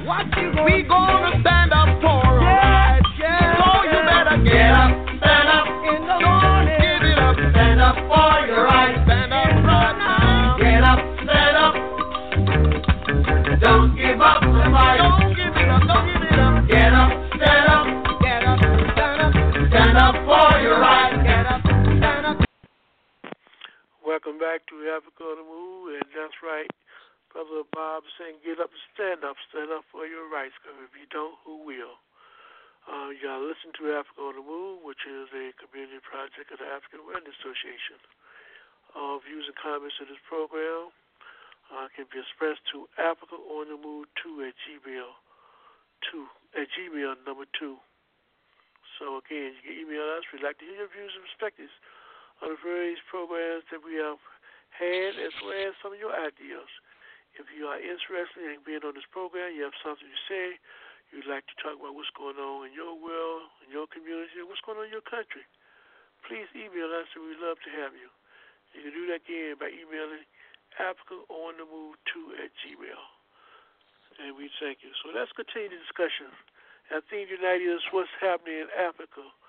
You know, when I read this article that came out of Africa, which was dated on May the 9th, 2018, titled Africa's Desperate Youth Are Getting High on Opioids and Anything They Can Get Their Hands on.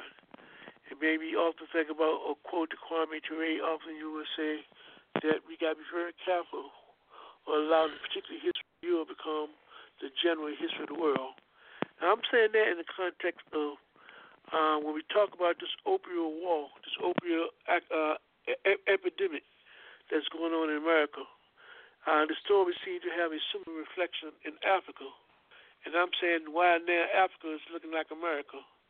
And one of the things I recognize in terms of the history of connecting the dots is that it's really interesting here, AFRICON and Africa, and down near every nation on the continent, 53 nations on the continent. And we know wherever the military go, so does the drugs. Could this open war be a manifestation of the participation and coordination of the U.S. military in Africa? So, panelists, that's my general question as it relates to this article. And I think it's very interesting because one of the things people have to keep in mind about the potential of Africa and the future of Africa is this particular data, which they stated that 60% of the population in Africa, their youth is under the age of 25. 60% of the population of Africa's youth is under the age of 25. And that says a whole lot. And right now, what we are talking about, all of a sudden now, drugs have become a major issue among the youth in Africa.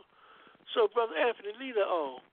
Could it just be a pattern or reflection of reality? Because now you got a correspondent of U.S. military all over Africa, and we know wherever the military goes, so also goes the distribution of drugs. I think that's a part of it. I don't think that's the whole story. I think also one of the features of capitalism is that it brings human misery. And while this is kept, there's been an opioid problem in the African community for decades in the diaspora, except that it wasn't called an opioid problem; it was called drug abuse. It was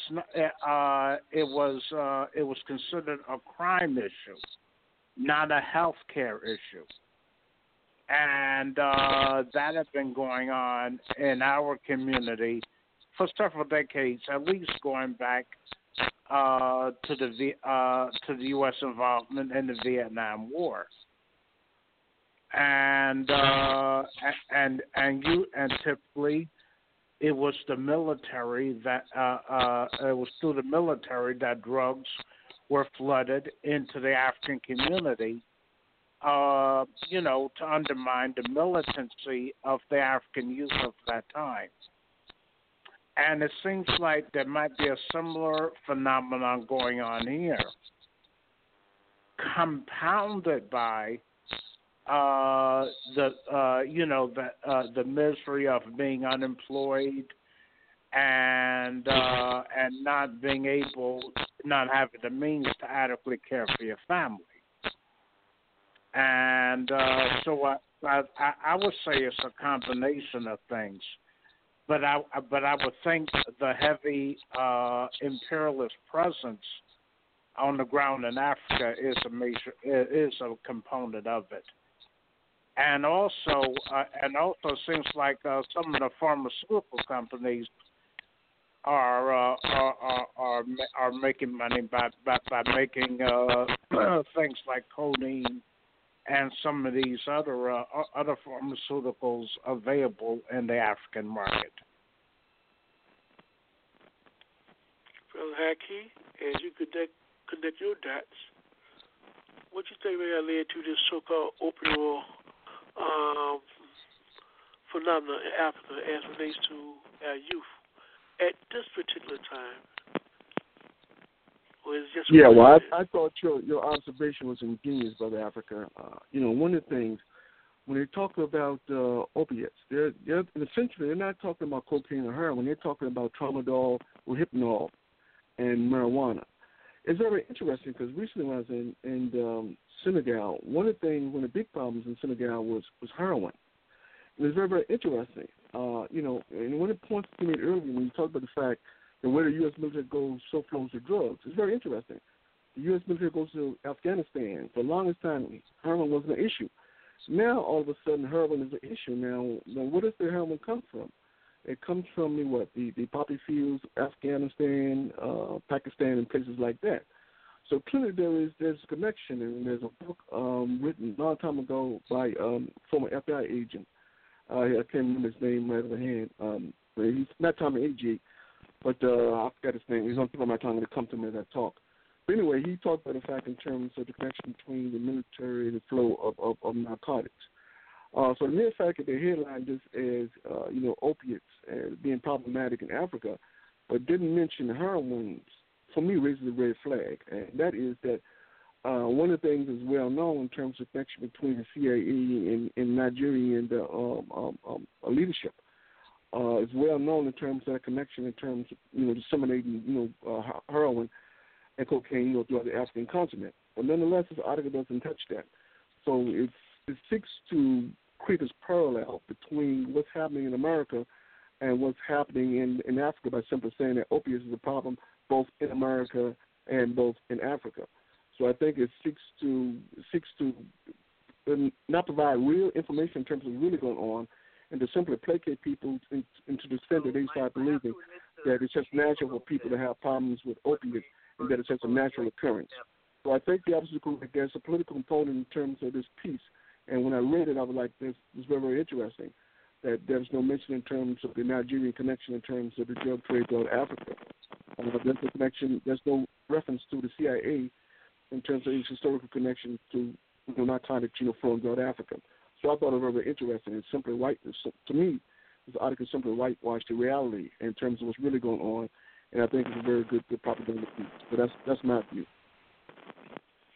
Sister Hattie, when we look at you having a negative population growth among themselves on the continent of Europe, and they talk about how Africa, I think in the year 2050, is going to have the greatest population growth among, all of the continents. Again, I ask myself, is this overall phenomenon in Africa now is just another act of war against African people? What you take from this article, Sister Hattie? Ding, ding, ding, ding, ding, ding, ding. The first thing you said was accurate, and now the second thing you said is accurate. Oh, for sure. What did Maxine Waters say about the crack cocaine in our neighborhood, Back in, when was that? 2000? 90s, I think. Late 90s. Yeah. Well, same thing. Look, they got the same, these people do the same thing wherever they are all over the world. Now, how many African countries are producing pharmaceuticals at the rate this country is? How are they producing any pharmaceuticals, period, would be my question. That's number two. And then number three, you take a look at it in the article, and they're talking about the rate of young people there.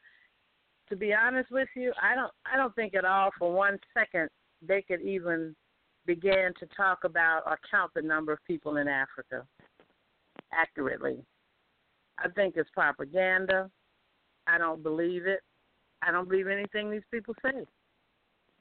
It is to set a stage and a tone for doing something very disastrous further to the war on the African people, the African Americans that are here. It's just the next step, next stage to destroy.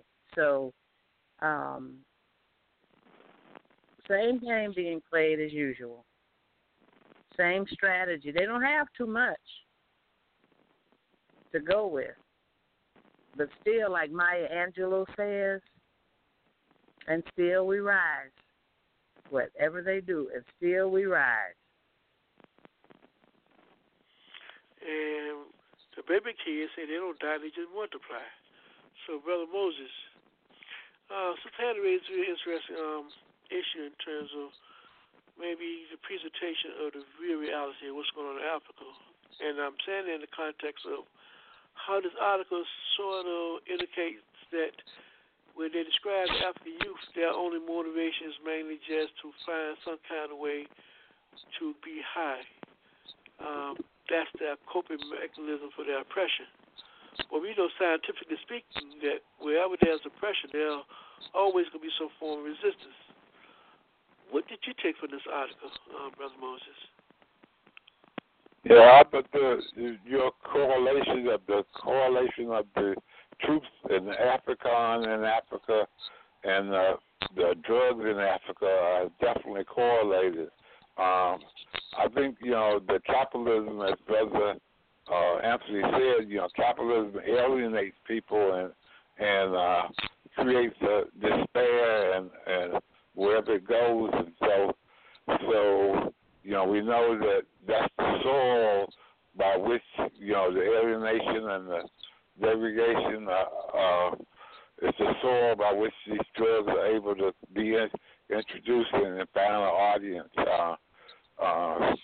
The fact that there are so many young people, the unemployment rate has got to be high.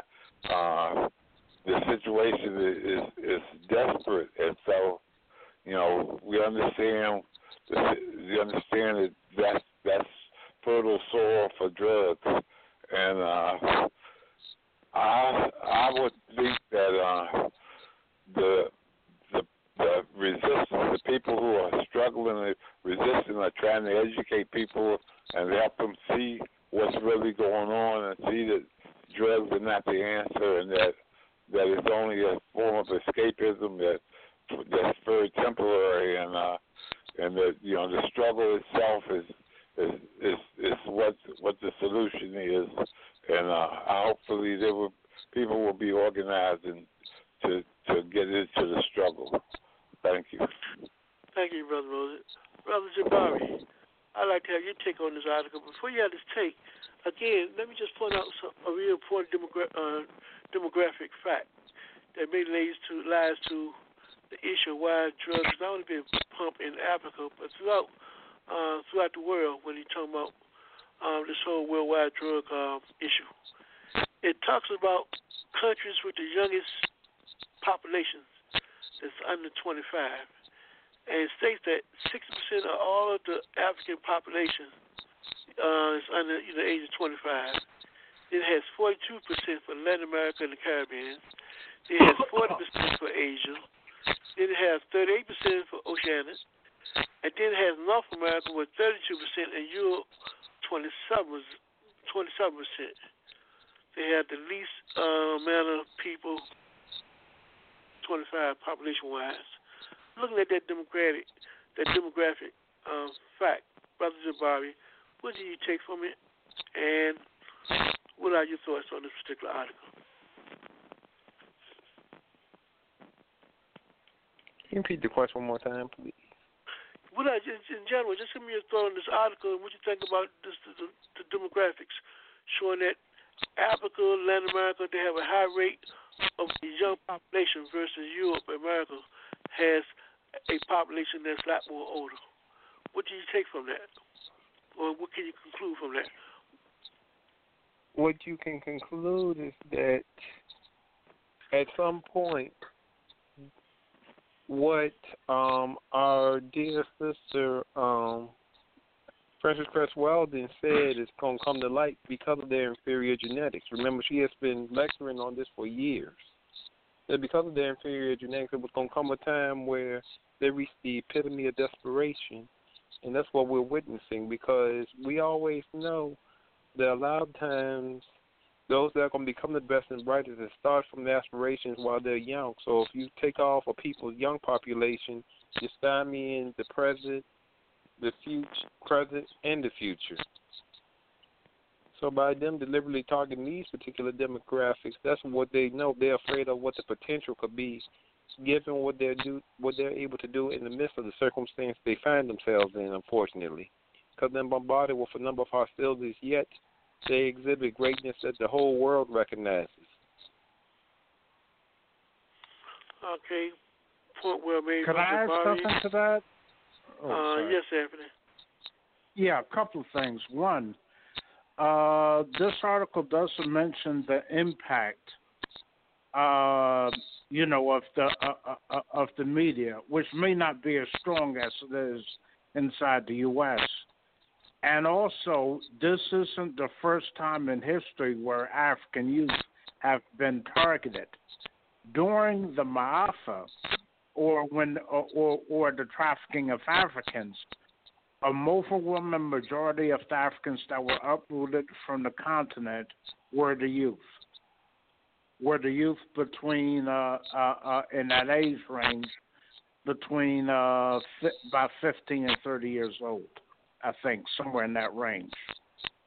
So, this is another form of warfare against our people. And it's being waged with drug trafficking, just as the attack against African youth in the diaspora took place. And it's continuing. Okay, panelists, we are coming to the end of time for this program. I will ask each one of you to give a final summation or final thought, 1 minute less, for tonight's program. Let's start it off with you, Brother Moses. Your final thoughts for the night. Well, we know that the Orange Menace has no regard for human life, and so we cannot expect him to embrace climate change. We cannot expect him to have any sympathy or empathy for African youth and the opioid epidemic or whatever is going on in Africa and throughout the world. And so, we have to organize. We have to have an independent voice. We have to put out our own information about what's going on. Hopefully we can. Thank you. We thank you for your contribution to today's program, Brother Moses. Next, Brother Jabari, your final thoughts for the night. It's important that we are diligent and engaging in holistic research, because when it comes to those who are not in the 1%, you're being attacked at every angle, period. And this is systemic. It's not by accident. And we have to be aware of what we're witnessing is all part of one ongoing trend. They're not blips. This isn't a time to be naive and fall asleep. Thank you, Brother Jabari. Well said. Next, Sister Hattie, your final thoughts for the night.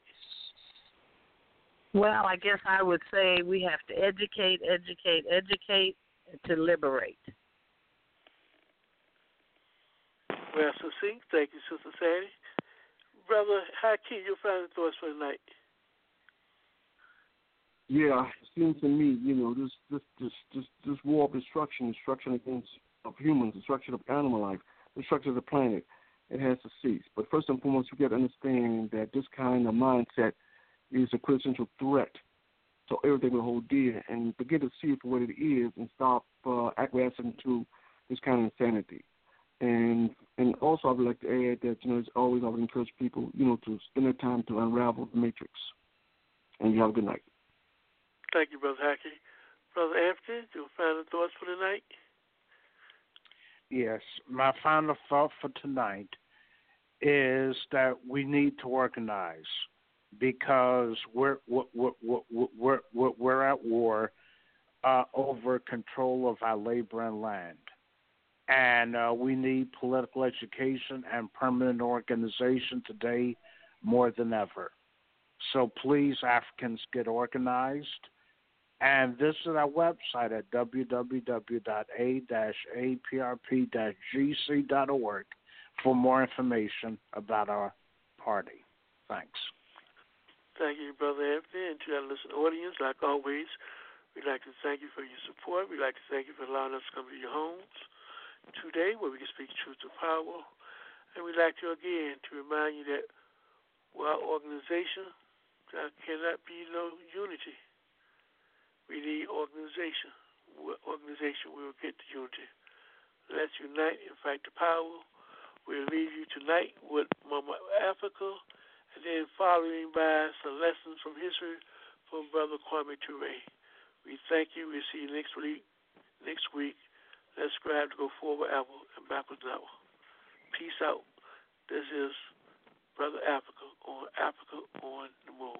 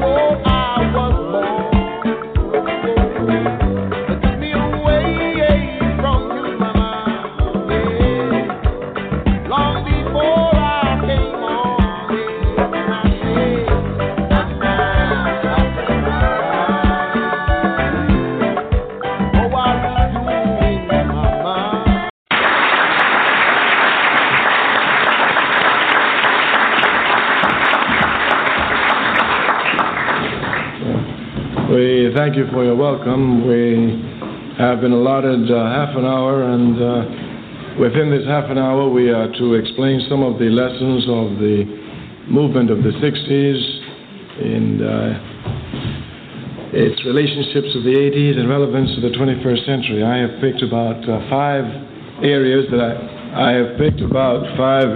which I would like to discuss.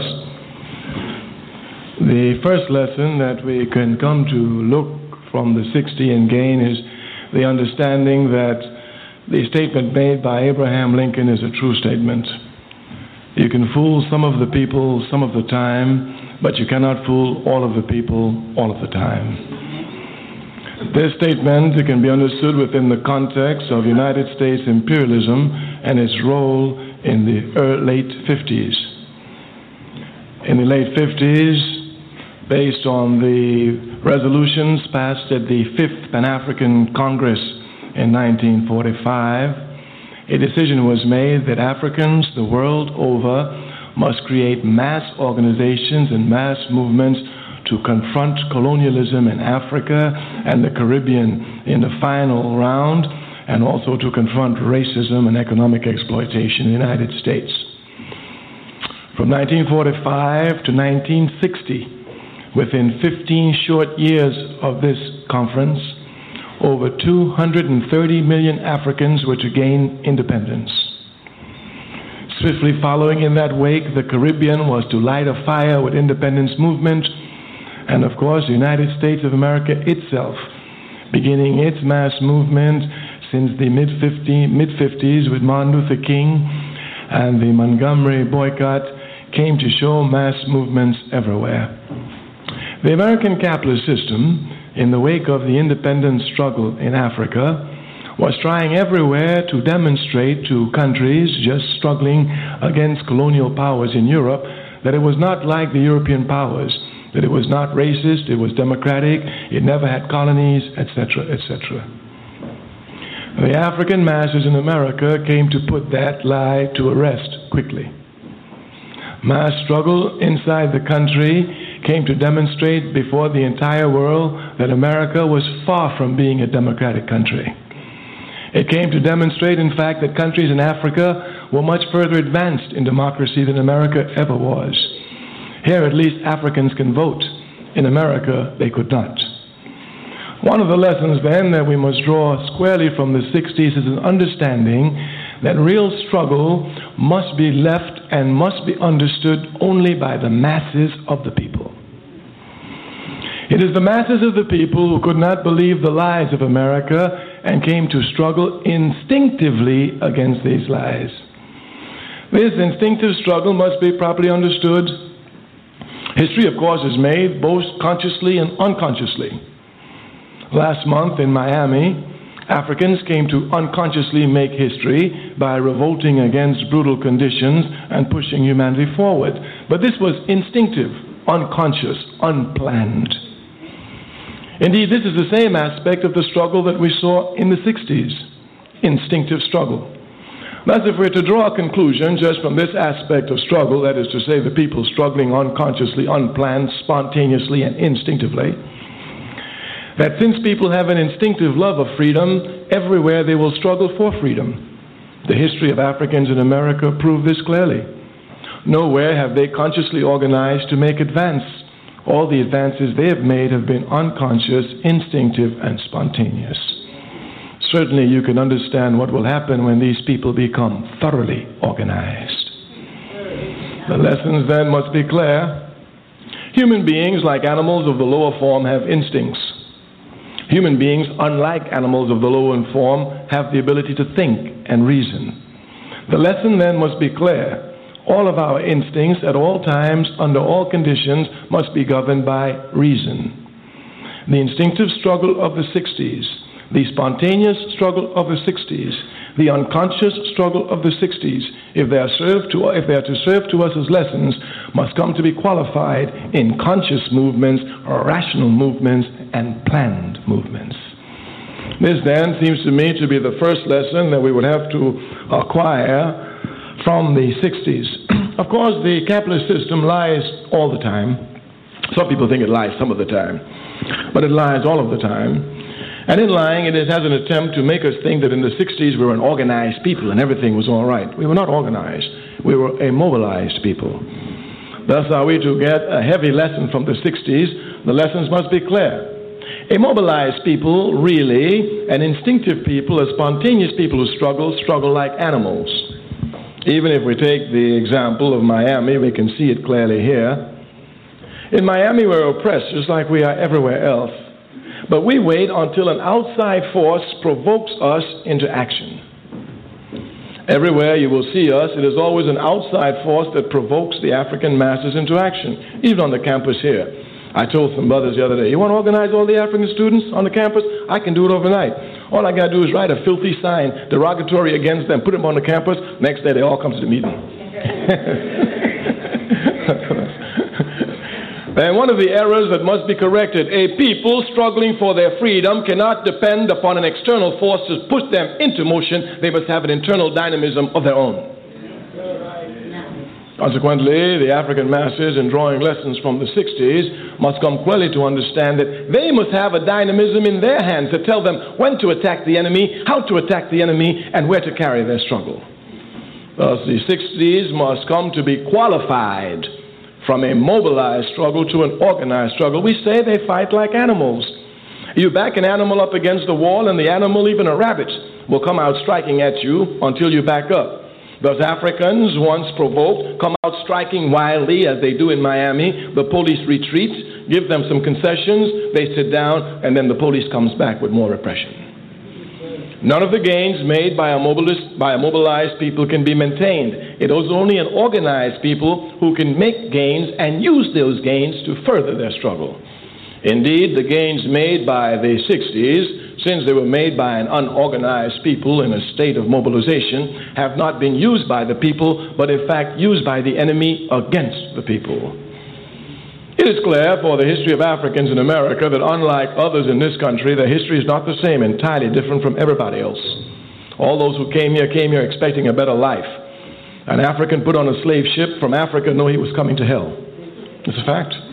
Consequently, the relationship between the country cannot be same unless this African has lost consciousness of his history and think that he came on the Mayflower. This aspect of organization from mobilization must be properly understood. No individual African in this country makes any advancement based on his individual talents or worth. All individual advancements are based on mass struggle. This must be properly understood and can be properly underlined for you once you know the history of Africans is not the same as the history of others. We make no progress in this country without shedding our blood. No one sitting in this audience can give me one example where Africans in this country have made any progress without shedding their blood. In order for them to get into a filthy 5 and 10 cent store, they must shed their blood. In order to sit on a bus where they pay the same amount as everybody else do, they must shed their blood. In order to get their children into state schools where they pay taxes more than anybody else, they must shed their blood. In order to get the vote which every immigrant gets the minute he comes here, they must shed their blood. Consequently, any advances made by any individual African is made as a result of mass struggle. Thus, that position does not belong to the individual African, it belongs to the people. Failure to use this position for the benefit of the people is a betrayal of the blood of the people. Consequently, when we come to correct the 60s and look properly at the lessons, we must become an organized people who, once having made gains, are capable of choosing for ourselves who will occupy those gains. They come to talk about some man named Brown who's going to be head of the Democratic Party. Who picked him? Who picked him? Did the African masses in the Democratic Party pick him? Not at all. As a matter of fact, the Democratic Party holds the Africans in great contempt. They have more elected positions than any other ethnic group in the Democratic Party and has no power in the party at all. They have 302 mayors, 20 congresspeople, 5,000 state, county, local. No other ethnic group in this country has those many elected officials, and still they have no power in the Democratic Party. Why? Because we are not organized. Consequently, to transform our movement, to push it to higher levels, which it must go, because we will arrive at our freedom, if even instinctively, We must come here to put ration and clear reasoning to our struggle and organize the masses of our people. The second lesson we wish to speak of is the role of students. Students, of course, have a role in any society, capitalist society, social society, and their role is to institutionalize the values of the given society. Of course, in a capitalist system, this should be done unconsciously. But students are the spark of revolution. Of course, we make a difference here between revolution and reform. Those who want reform seek to work, I guess, from the top down. Those of us who understand fundamental changes know it must come from the bottom up. The students, of course, always work at the point of ideas in a society. Their job is to acquire knowledge, and of course, this knowledge which they acquired is geared by an ideology which tells them what to do with it. So if you're a doctor, instead of curing cancer, you should turn a man to a woman to get money, even though she can't make babies.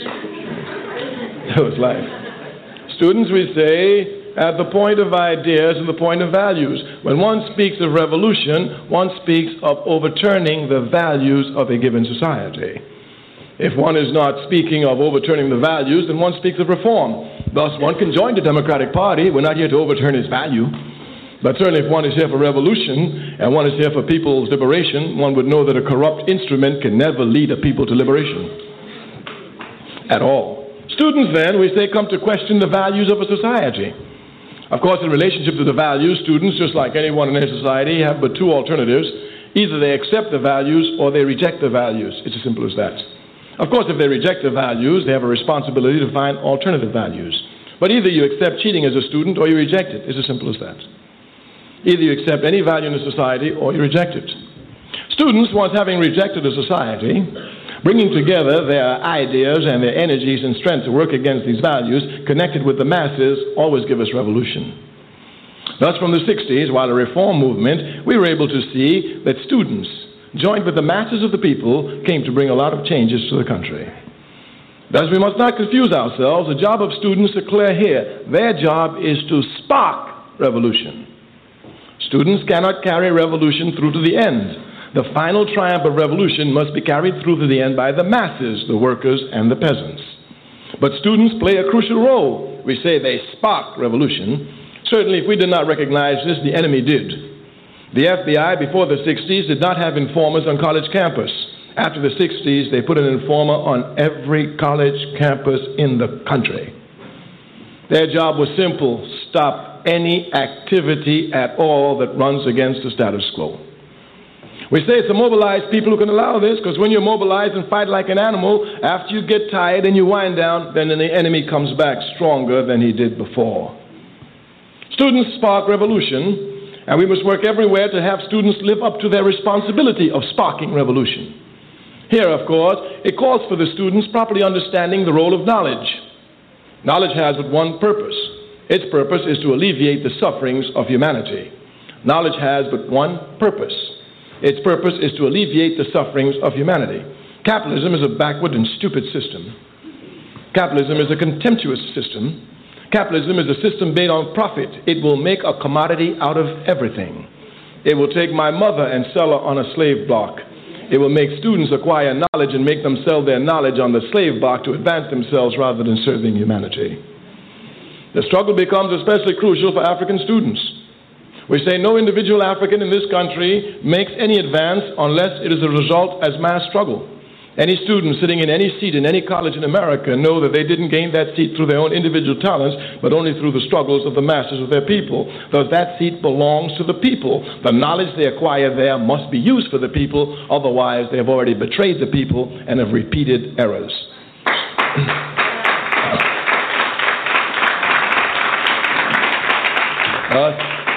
Thus, students of the 80s going into the 90s have a responsibility to use their knowledge to help advance the struggles of humanity.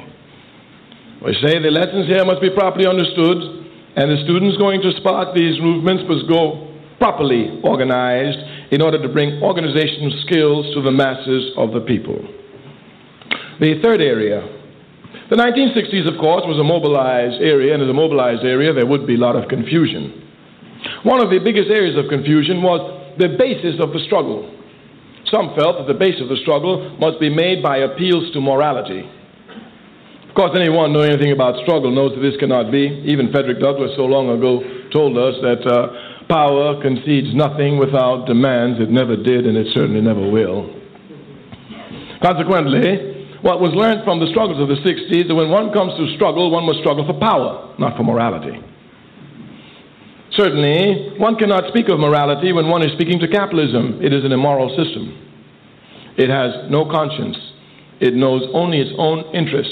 It will commit genocide to take land from the red man. It will commit slavery to enrich itself. It will drop napalm bombs on babies in Vietnam. Consequently, when we come to talk of advancing ourselves through power, we must come to speak of just that, power. And we must understand that the only place we find power is through the organized masses. Simply put, until the masses of our people are organized, we will remain powerless and thus the victims of all vicious powers that seek to exploit us. The question of morality, of course, must not be put aside, no. But it is clear that any struggling people struggling for justice are already struggling for a moral struggle. Consequently here, the question of morality doesn't lay with them, but with the enemy who seeks to keep them oppressed. We must then understand clearly that when we look for power in the 90s, when we struggle in the 90s to advance ourselves, we must struggle only based on our own power, the power of the ability to organize our people. Of course, we said that we advance only through mass struggle, and that is clear. Consequently, we must come to understand that it is only through mass organization and conscious mass struggle that we will properly arrive at our liberation in a planned manner. This leads to another point which must be clear, the questions of coalitions. The 1960s, of course, made many errors with coalitions. Here, we believe that political coalitions could be made based on sentiment. Somebody said they feel the way we do, and consequently we come to organize them. The history, of course, of our people shows that this cannot be the case. If one would go back to the history of the South in this country, immediately after the Civil War, there arose at that time a party known as the Populist Party.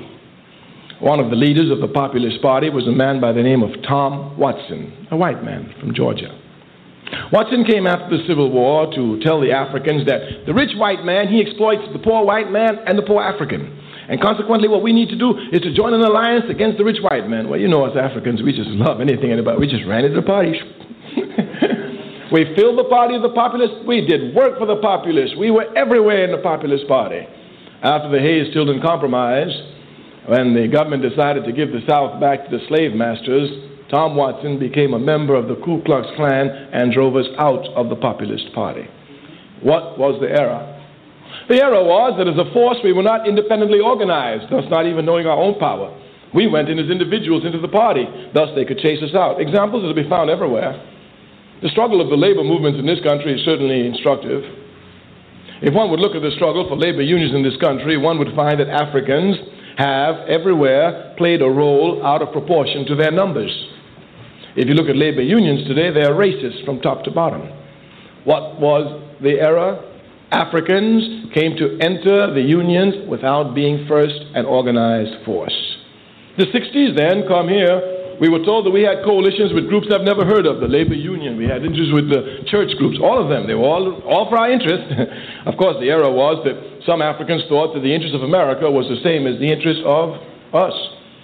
Of course, the job of the system, the job of the enemy is to confuse you and to let you think that your interest and your history is the same as that of your oppressor. As a matter of fact, the job of the master is to convince the slave that the master is really concerned about the interest of the slave.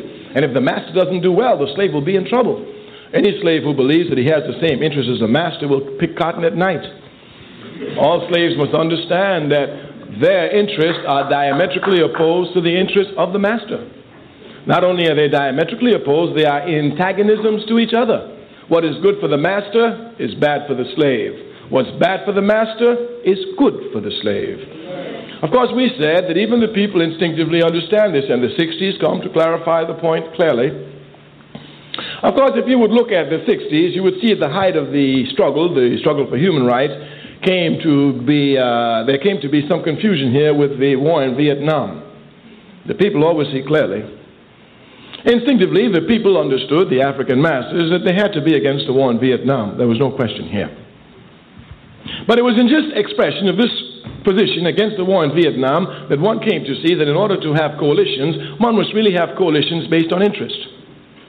I am not even talking here of the Student Nonviolent Coordinating Committee, which was really the radical cutting wing of the movement of the 60s, and which was the first one to take a position against the war in Vietnam. Indeed, it did not take a position for peace. It took an anti-imperialist position. It said clearly it wanted the Vietnamese to win, and the way it was going to do that was to demobilize the Americans by not having an army. Thus, the slogan which Snick gave to them was a simple one: hell no, we won't go. Simple as that. And that simple slogan, of course, came to cause splits within these coalition forces. The labor unions who walked hand in hand with us for struggles, all of a sudden were for the Vietnam War against us. The church itself had to step back. Obviously here, we didn't understand what we were fighting for. We thought we were fighting for freedom. And Dr. Martin Luther King said it all the time: freedom is indivisible. As a matter of fact, he used to say all the time, injustice anywhere is a threat to justice everywhere. Consequently, if there's injustice in Vietnam, I'm stupid thinking I'm sitting in America not to think that it affects me. If there's injustice in Vietnam, I better go cut it down before it comes to find me. Consequently, since Africans, assuming that justice was indivisible and began to move everywhere against injustice, they came up against contradictions with those whom they made coalitions around the question of the war in Vietnam. We only use it here as a clear example. Africans cannot form coalitions until they themselves are organized and know exactly what their interests are. Thus, there's no need for us to talk now about coalition with anybody because we are a disorganized people. First, we must become organized. It is for this reason that we're held in such contempt by the Democratic Party, because inside the Democratic Party, we are a disorganized people, even inside of there, with one fighting against the other, simply because we have not organized ourselves properly. It is for this reason that they will give us somebody and make us think that we picked them just because he looks like us. Coalitions, then, can only be formed once we are organized and know precisely what our interests are. What, then, are the relevancy for the 90s? Revolution is inevitable everywhere in the world, this is clear. And anyone taking just a cursory glance at the United States of America must know that America is more ripe for revolution today than it was in the 60s. What are the conditions that lead us to this conclusion? Number one, the conditions are worse today than they were in the 60s. In the 60s, we didn't have to deal with 3 million homeless. And not only that, the very objective conditions put the people into contradictions with their own instinctive knowledge. Every man and woman in America, even the most unconscious man or woman in America, knows that America has enough wealth to feed and clothe 3 million homeless. It is a question of the will of the people. Consequently, the objective conditions we say are higher, but these objective conditions are higher with also another rising factor, the rising consciousness of the people. The enemy tries everywhere through their mouthpiece, the mass media, to make it appear as if the people's consciousness is not growing, as if it stopped. This is stupidity. The consciousness of the people must forever grow. And some of us become confused, not even understanding how it manifests itself. The other day, having a discussion with an elderly man, he came to say to me, Kwame Ture, you're always up on the college campus with our students. I said, oh, yes, I work with them all the time. He said, they are more unconscious. They're so unconscious, they're more unconscious than you were when you were a student. I said, never. He said, yes. I said, no, if they're more unconscious than we were, our work was in vain in the 60s. He said, no, I'm telling you, they're more unconscious than you are. I said, no, they cannot be. He said, if you go up on the college campus and talk to them, they know nothing about Martin Luther King, they know nothing about Malcolm X. I said, that's correct. We don't teach them. But one thing is certain, you cannot put them on the back of a bus. Yes, of course. Of course. Of course.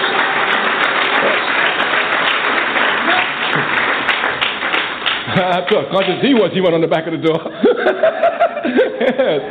Once history is made, it cannot be unmade. The job of the enemy is to push the people back. Once we broke out of slavery, they did everything possible to push us back into slavery. No, sharecropping, yes, but not slavery.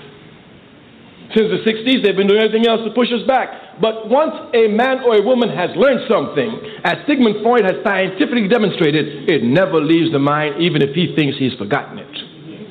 And once the people have learned something through struggle, never can they forget it. Consequently, the struggles of the 60s you must understood, are already ingrained in the culture of the people, making them more determined to fight, not less.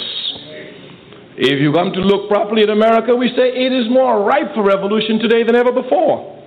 In the 1960s, and we must show here the rising level of political consciousness. If you want to see the rising level of political consciousness in this country, don't look to the left, look to the right.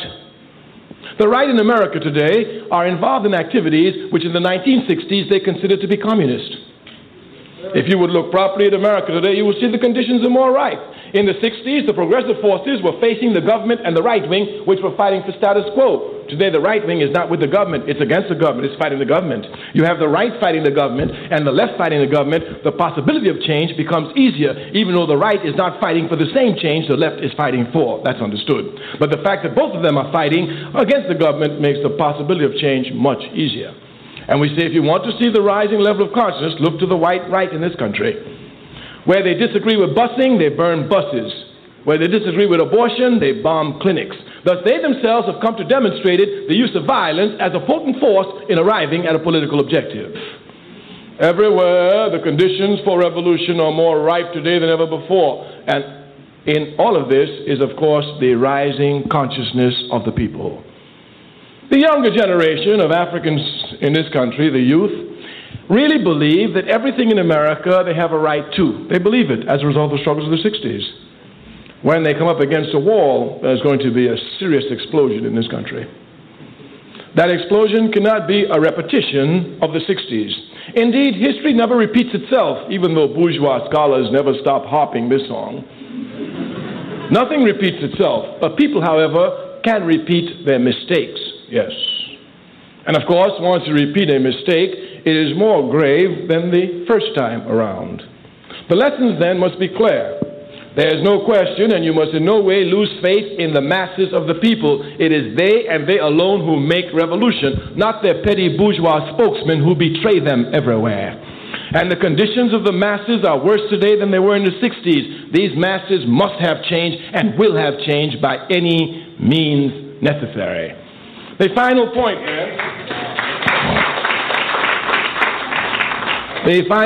then, you must not become confused by the American capitalist system, which holds up betrayers of the people's struggle as representatives of the people. In any army in the world, if you desert, you should get shot. It's a law. Certainly you must be shot. And if you volunteer for an army, you should be shot twice. Of course. You volunteer for the people's army. The people go to fight. They're ready to fight. You say, I'm leaving. What do you mean you're leaving? But if you will look at our struggle since the 60s, you will see nothing but betrayals by the petty bourgeois elements in our society. The African bourgeoisie is the most corrupt bourgeoisie in the world. In Africa, they seek luxury in the midst of mass suffering. There are more Mercedes in Africa than in any other continent in the world. In America, as soon as they arrive at a position based on this blood of the people, they snatch that position and run away from the people. But you must not think that they represent the people. They only represent their opportunistic self, using the people every step of the way. So you must not be confused.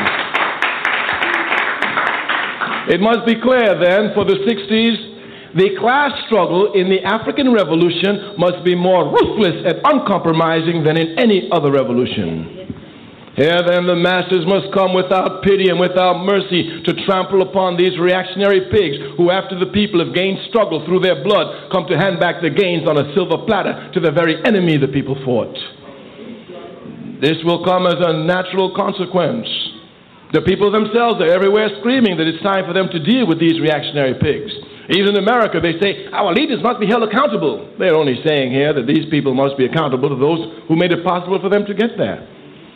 Thus, not only is the revolution inevitable, but it is clarifying itself and it is qualifying itself. For the African masses everywhere, the clairpoised position now for class struggle has become inevitable and irreversible.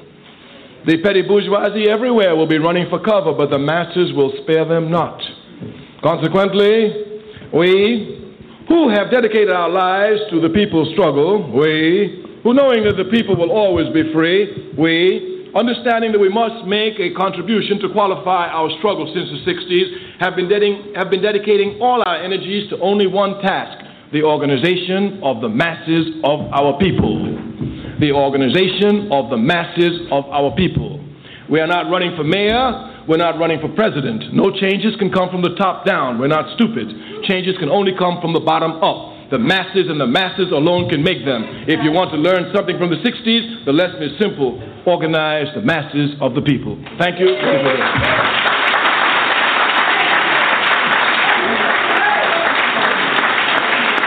Kwame Ture.